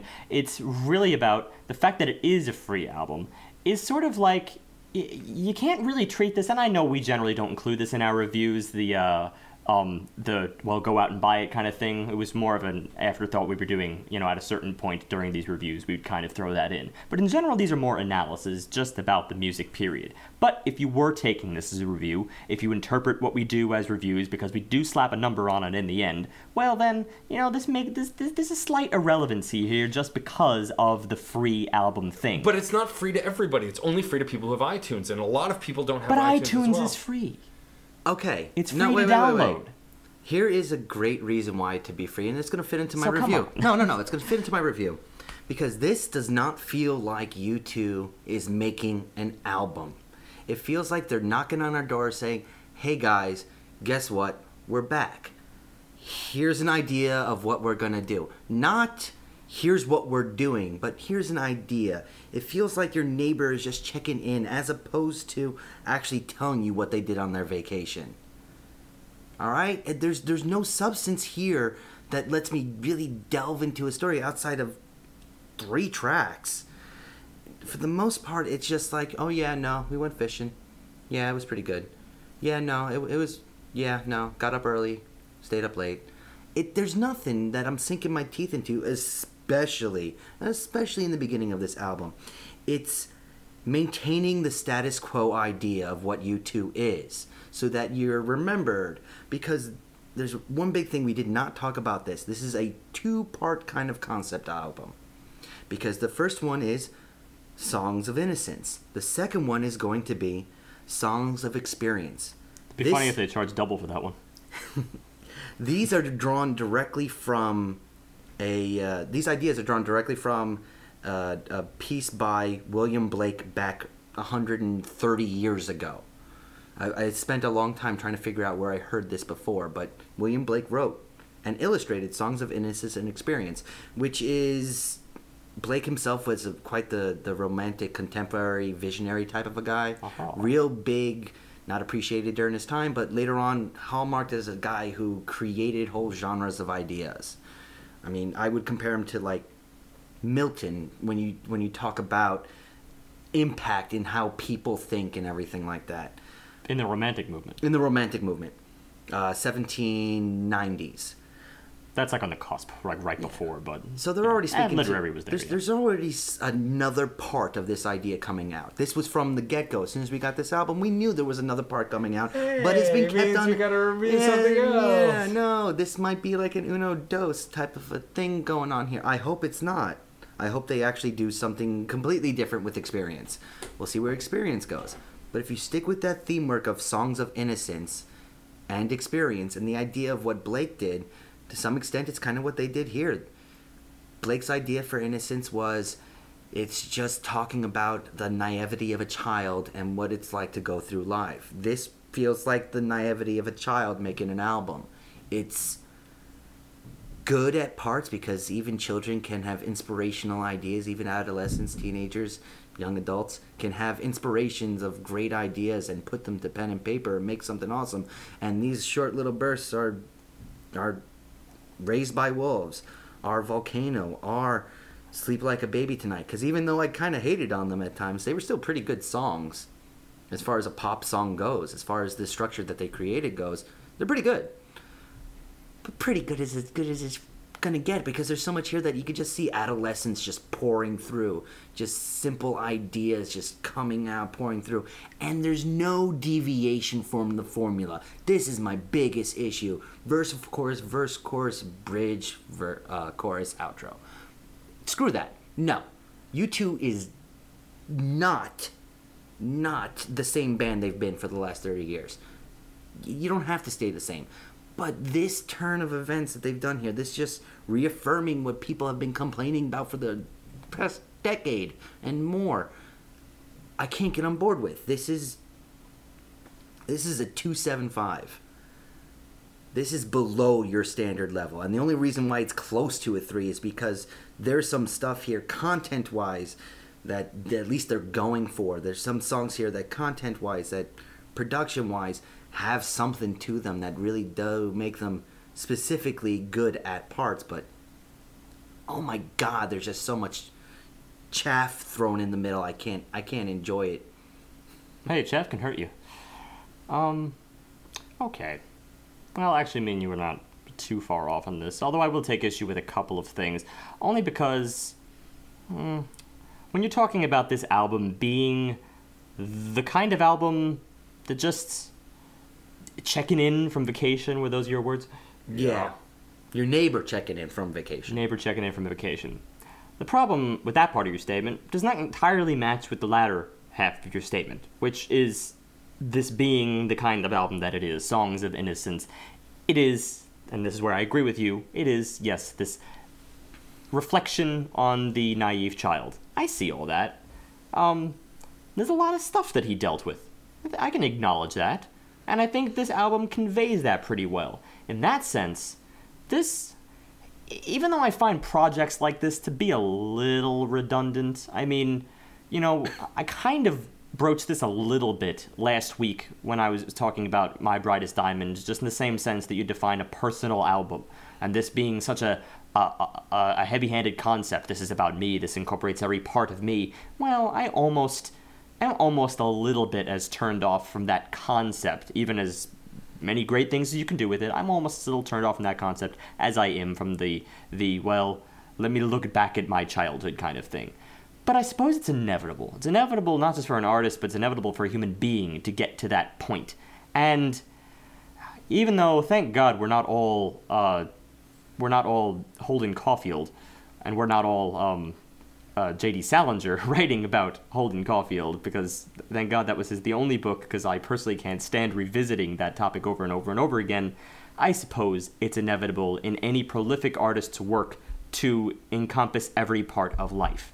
In that sense, I'll defend this project, and I'll also compare it against a project that was very similar, and that was Green Day's Uno, Dos, Tre. That was a little bit less on the nose, because that also incorporated some other things. But it had some similar features. For instance, a lot of the ode songs, for instance, like the one to his daughter and whatnot. And several of the tracks there were less thematically trying to look to the past than they were just musically trying to look to the past. And obviously we didn't rate those very highly, because they too really just did not go full force with either one. And when you took that into account, combined with the fact that the music couldn't really support it, it just left me with a very blasé work. In which case, that was probably a lot more akin to checking in from vacation and reminding the world of their existence. In this particular case, we have some more things going for it. For instance, it hones in on some pretty hard issues of the past. Stuff that was either too fresh at the time, perhaps too fresh to write about at the time, and I'm not saying Ward didn't hone in on it, but this is a little bit different in the way that it approaches the subject. It does add a little bit of wisdom, and I see this in the lyrics. I didn't say on every track, for instance, we omitted the tracks in which we really don't see it. Tracks where it tries to kind of set the field, where you're back at that time, going through it, and seeing it through a naive child's eyes. And then we have some other tracks which kind of try to pepper in little doses or little twists of the way he sees it now as reflections of how he saw it then. it's not much, but it's a little more than Green Day gave it for. And then there is the music, which is the real big thing. There are tracks here which fully represent the time frame and fully represent those instances in their aura. They're not breaking boundaries with this. They're not going to different genres in this direction. They're not stopping to be U2, and then in the instances where they do stop to be U2, it's a little bit of a question mark in your head. There's really not a uniform sound to this album, but frankly, considering where they've been lately, that's this album's big perk. And that's where I think they've saved themselves from probably a lot of the critiques that they inevitably were going to get from YouTube fans, which is to say, stop giving me albums of the same exact thing. This signature U2 sound has been done to death, and as much as we may have loved it in its origins, it has grown a little bit dated because post-rock is a burgeoning field from which more things have come, and bands who aren't afraid to sort of explore other areas and escape that tried and true framework. But with that framework, they do different things. They explore different auras, and then we still have Bono's vocals, which are pretty strong on almost every track. Some are a little lesser because of the melodies, but when you add this all together, this hovers around average, but I still am going to have to agree with John that it doesn't quite reach average. I think this is... It's not just a hair behind, but I'll put it a little bit more than John. I'll give it a 2.8. I have many issues with this record, but a lot of them have been stated already, and in the sake of brevity and not repeating ourselves, I'll just leave you with this. Steve mentioned that we've had a lot of personal records, to name a few: My Brightest Diamond, St. Vincent, Beyonce. These are all artists who made very, very personal records. The Uno trilogy, which sounds dumb every time I say it. These are all artists who tried to make personal records. Some succeeded, some failed. I think the person who succeeded at making it the most personal was probably Beyonce, just because you could tell she pretty much opened a vein on the record and let you in. Whether the quality was at that point is irrelevant if you're judging it as a personal work and how accurate it was. She was clearly fed up with cliches of the record industry and decided to do what she felt, not what was required of her. And I respect that. Which is why I rated that album the way I did. This record, Bono keeps you at arm's length. Even though he's looking back at his past, he never really lets you in. There are a few moments, like Raised by Wolves and Volcano, he really does let you in. You get a better look. But most of the other songs, he's keeping you at arm's length, and he's not really letting you in. And that's where an emotionally impactful album loses steam. Musically, I agree with Steve. Some of it's really cool. Some of it's really average. Some of it's below average. I don't know that I'm as hard on it as John is, but John, in the past, has come as a fan of longer artists, had some spite and vengeance, which is not unreasonable because I've treated albums the same way. I gave that kind of vitriol to Bare Naked Ladies, who I was horribly disappointed with and incredibly upset by. I've been so unemotionally invested in U2 for the past decade that, honestly, I agree with Steve's point that this was kind of refreshing, that there was at least some semblance of variety. Not as much as I'd like, not as much as their past works, like their older works, but more variety than I was possibly expecting. So it's hard for me to hurt it for that, especially if this Songs of Experience that they release, and will be hilarious if they charge double for, it could lead into something really great. And I'm really hoping that this new U2 record, which we will review because I kind of really want to see where it goes, I'm hoping it does go somewhere. But it doesn't hit the mark as far as engaging. However, I do like it than the last two pieces of trash that they released. And I don't care that I'm calling U2 albums piece of trash. As a music reviewer, I can be that blunt. Whether you agree or not is your prerogative, and I love and hope you will comment and explain why your view is correct. We look for that. But it's below average, but just barely. And it's because mostly the repetitive and terrible guitar solos. The Edge is such a talent, and he's done such great work. That was the biggest bottom outer for me, because there was emotional stuff to get by.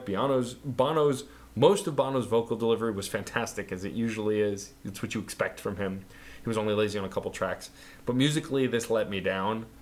And emotionally, it was too predictable. And again, I still felt like they wouldn't let me in, you know. I think that's also why I love that Beyonce record so much. I got absorbed by it. What she was singing about, what she felt, I felt it. It was powerful. It was palpable.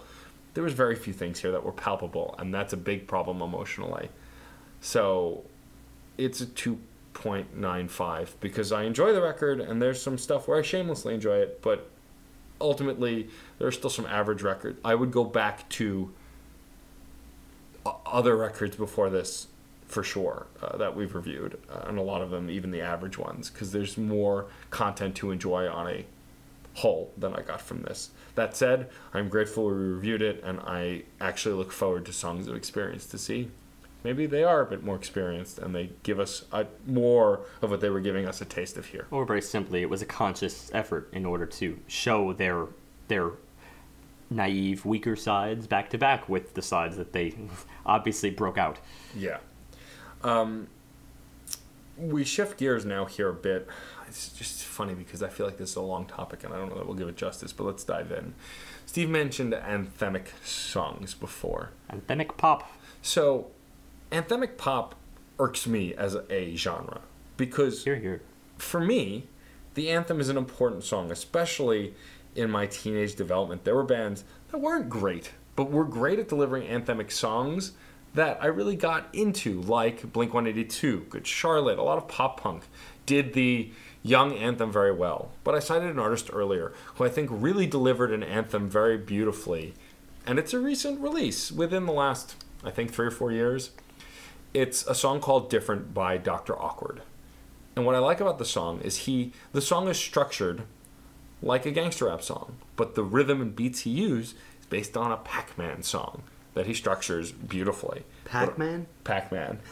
And what I really like is that the video shot for it is also shot like a typical gangster rap video, except like a scene where he pulls up and pulls out a Nintendo zapper like he's going to shoot someone, and then he hands them a Nintendo. Or it shows a bunch of guys in hoodies standing outside something, rapping to the camera, and then they pull back, and it's a GameStop with a sign that flips that says sold out, and he drops to his knees and goes no.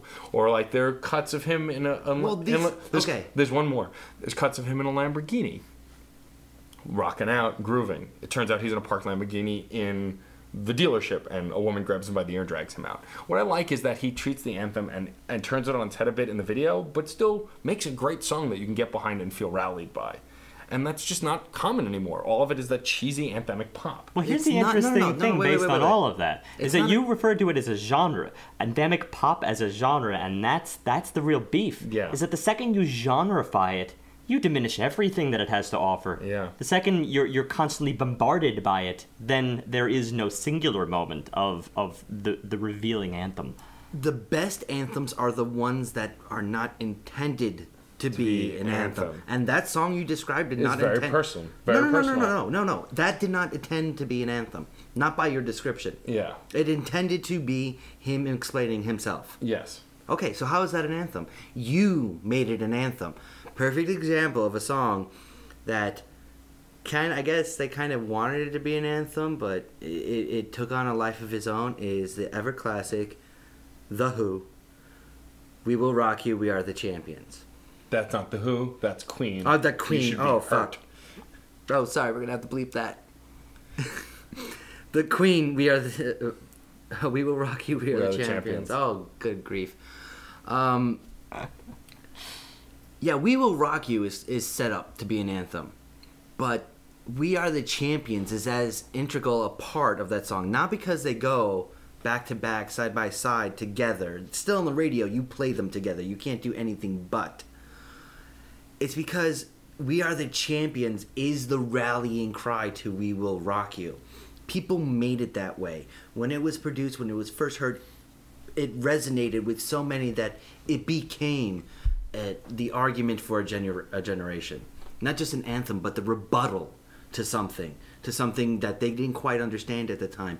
It took on a life of its own. That's what an anthem can do. Well, I think that Steve's right. And actually, that's the point I really want to make, and I think we're all going to be on agreement, so maybe this topic will be quite quick. But the fact that there's a genre called anthemic pop, as a friend of yours dubbed it, is pathetic. It is stupid, and it is because it cheapens actual songs that are anthems for people. Anthem is something you apply to yourself, and John's absolutely right. The reason I feel that Different is an anthem is because while he's describing why he's a different kind of rapper, it allows me to express why I feel I'm a different kind of person based on similar things that he expresses.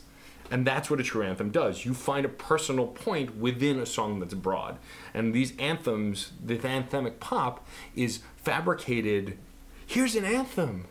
Sing with us. It's the worst. Exactly. And this is, it's funny because I brought up the Beatles before. I brought up Hey Jude, which has that long outro, which obviously, and this is the one thing I'm going to slightly disagree with. I don't think the best or necessarily the I do believe you can go into it with that notion, yes, sing with us, but you can't do it all the time. Yeah. You have to do it just very sparingly. It is all about context. That track is the kind of track that if you had heard it for the first time, and it's obviously very difficult for us to take ourselves out of our shoes at this juncture because we've heard it a billion times, but if we had heard it for the first time, which we all did once, then you really don't expect it.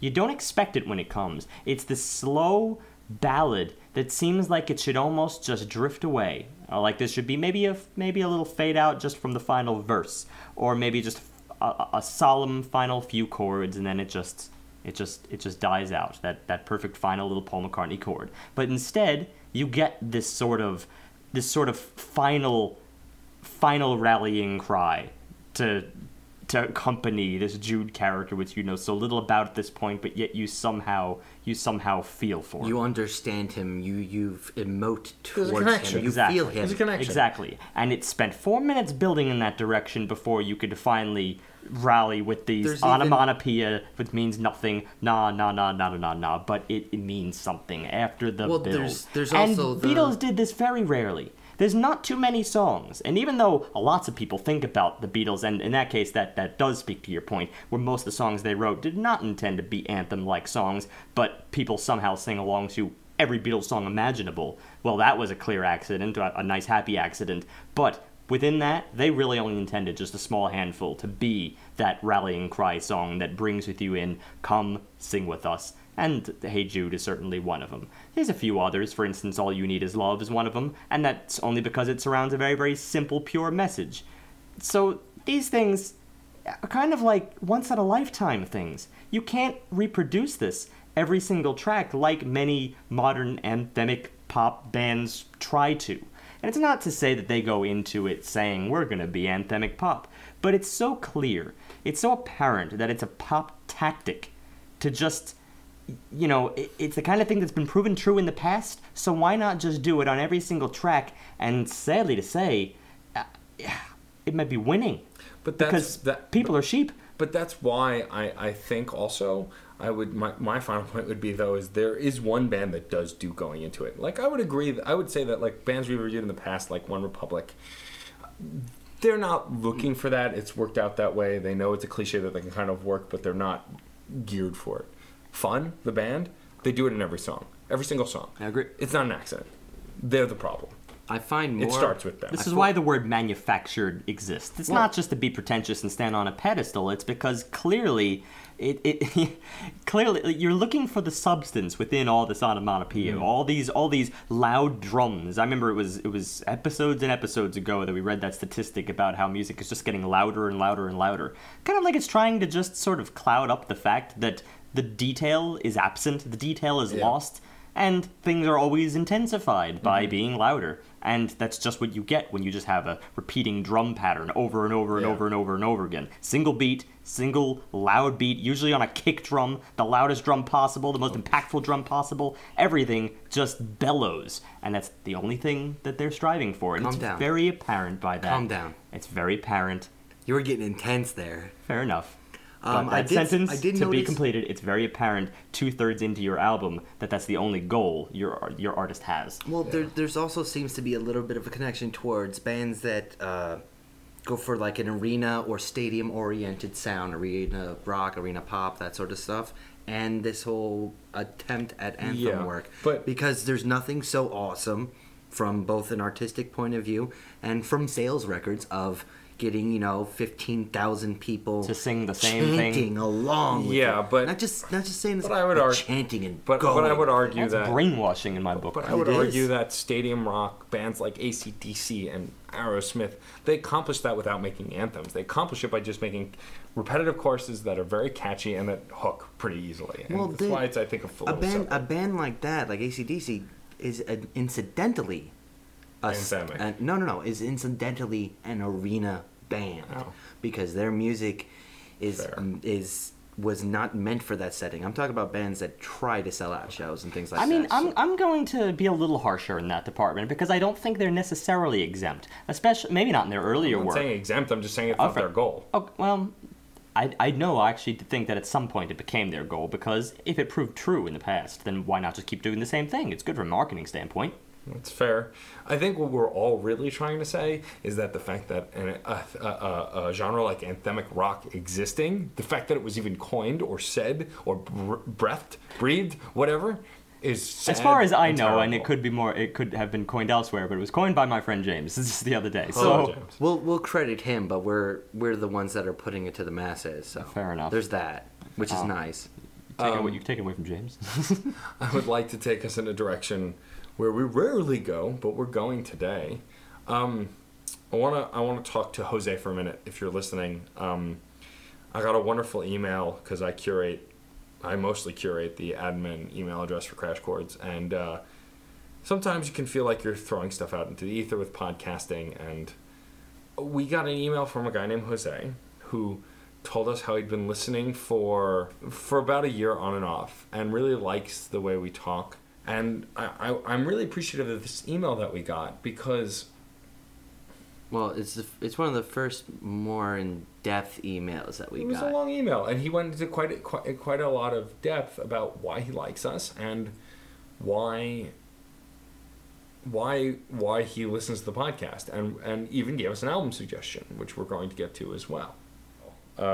We haven't gotten a lot. In the gag that the spam box is our email. It has been a fun gag for over 2 years, but we're actually starting to get some fan response, like Heather earlier, and so I want to honor Jose's warm response to us by giving him a warm reply over the airwaves as well as we did on via email. So I'd like Steve at this point to take over by first reading us Jose's email to us. Yes. Not that I'm betraying the spam, of course, because I don't want to hurt their feelings. Right. Dear Crash Chords Podcast, I've been listening to your musical dissections of albums on and off for about a year now, and I've noticed you guys mostly talk about well-known albums. I can't say that's exclusively what you fellas discuss, because I haven't listened to all of your episodes as of yet. Yet I find the intelligent chemistry and argument etiquette between you all very appealing, and it makes me come back for more. There's this track from an album I found on a whim through a cartoon called Symbiotic Titan, and I found it to be an absolute gem of an album. It's titled Ohio, by brackets Daryl. I'm hoping you'll look into it and consider it something worthy of discussion, and perhaps also discuss some albums you like that not many people in general know of. Thanks for taking the time to read this email. Name's Jose, but I mostly go by Knockjaw on the web. Music is life, and life is good. Thank you very much, Jose. Obviously, I sent this directly to you in email, but I'll respond directly right here on the podcast. Thank you for your honest feedback. We always appreciate listeners who reach out to us and comment on the discussion process. People like you, whose interest in music analysis and appreciation for argument etiquette when confronting as nebulous a topic as art, are exactly who we're trying to reach. Glad you're enjoying the format. In regards to our album choices, we aim for a healthy variety, take into account factors like genre, popularity, and potential correlating topics. This does frequently include a desire to address the media buzz circling more mainstream albums and to discuss whether these heavily marketed products are worth the vindication. And this week's episode, which we just completed, is definitely an example to that effect. Our album choices may also correlate with the mainstream due to our requirement that listeners have access to a free stream of the album. For instance, albums available on Spotify, the world's most popular streaming platform, are always preferable because we can link them in the post. Bandcamp and SoundCloud links are also acceptable. Regardless, there's still such an eclectic array of albums out there in the ether of these platforms that you're quite right, we've barely scratched the surface. Obviously, the Crash Course Podcast archive is the easiest way to browse through our existing episodes and check to see if there's something less recognizable to you. If not, let's hope the next 100 proves more varied. As to your album suggestion, Ohio, by Daryl, we see it in Spotify, so you'll be added in the queue. We should get to the album by the end of October, and you'll be notified the week prior. Plenty of thanks for the comments and suggestion. So I get wordy. Yes, a little bit, which is why I wanted you to respond to the email. But in short, thank you, Jose. We like to know that people are listening and enjoying, because I mean we like doing it for ourselves too, but it's nice to know other people are enjoying it as well. And it means a lot to someone who created this from nothing 3 years ago or more, that people are actually paying attention and listening. You know, it's important to us. It's nice to know that the job we've imposed upon ourselves is actually doing something. It's actually taking root and other people recognizing it. Yeah. So thank you. Now that we're getting more suggestions for album reviews, which we also appreciate, because we obviously don't mind promoting various things. Promoting is half the game. I want to take a moment again to thank Heather as well, who reached out to us from Twitter, and also to publicly on this podcast thank Shauna as well, the publicist from Pavement Entertainment, who set me up with many an interview for my other podcast, Crash Chords Autographs, which I've interviewed 4 people from that label, and I think I'm going to interview more as we go. It means a lot when people like what we do and reach out, and we always look to expand in any way we can. Speaking of expansion, we're bringing on a brand new guest, which we like bringing back the old favorites, but we also like bringing on new ones. And we have a new guest for you next week. Her name is Rashmi. She's a musician I met through the Way Station. She's local to New York, and she's a wonderful musician, singer, songwriter, and she's bringing us A Blast from the Past. The album that she wants to review with us, which I have no doubt is an inspiration to her, is Madonna's album True Blue, which is, you got to go back a little bit for that one, but classic Madonna should be fun to dig into, so that's what we will be doing next week. Yes, and never fear, Jose, don't worry, we're going to get to the lesser known stuff. There's lots of weeks in our future. Yes, we plan to, but audience, I'm addressing you as a whole now. If there are things that we missed that you want us to address, we have other avenues of reviewing albums besides the podcast as well. We'd love to take that on too. Send us bombard us with album reviews. The more we'll be forced to write, and I would like to get back into writing some reviews as well. Bombard us with reviews and bombard us with suggestions. What do you like to see out of a music analysis? Yep, we work hard to kind of cover different fields, and so we're always looking to feedback. So thank you for that. I think this is a good place to say, like we do every single week, and Jose said in an email, which makes me very happy. Music is life. And life is good.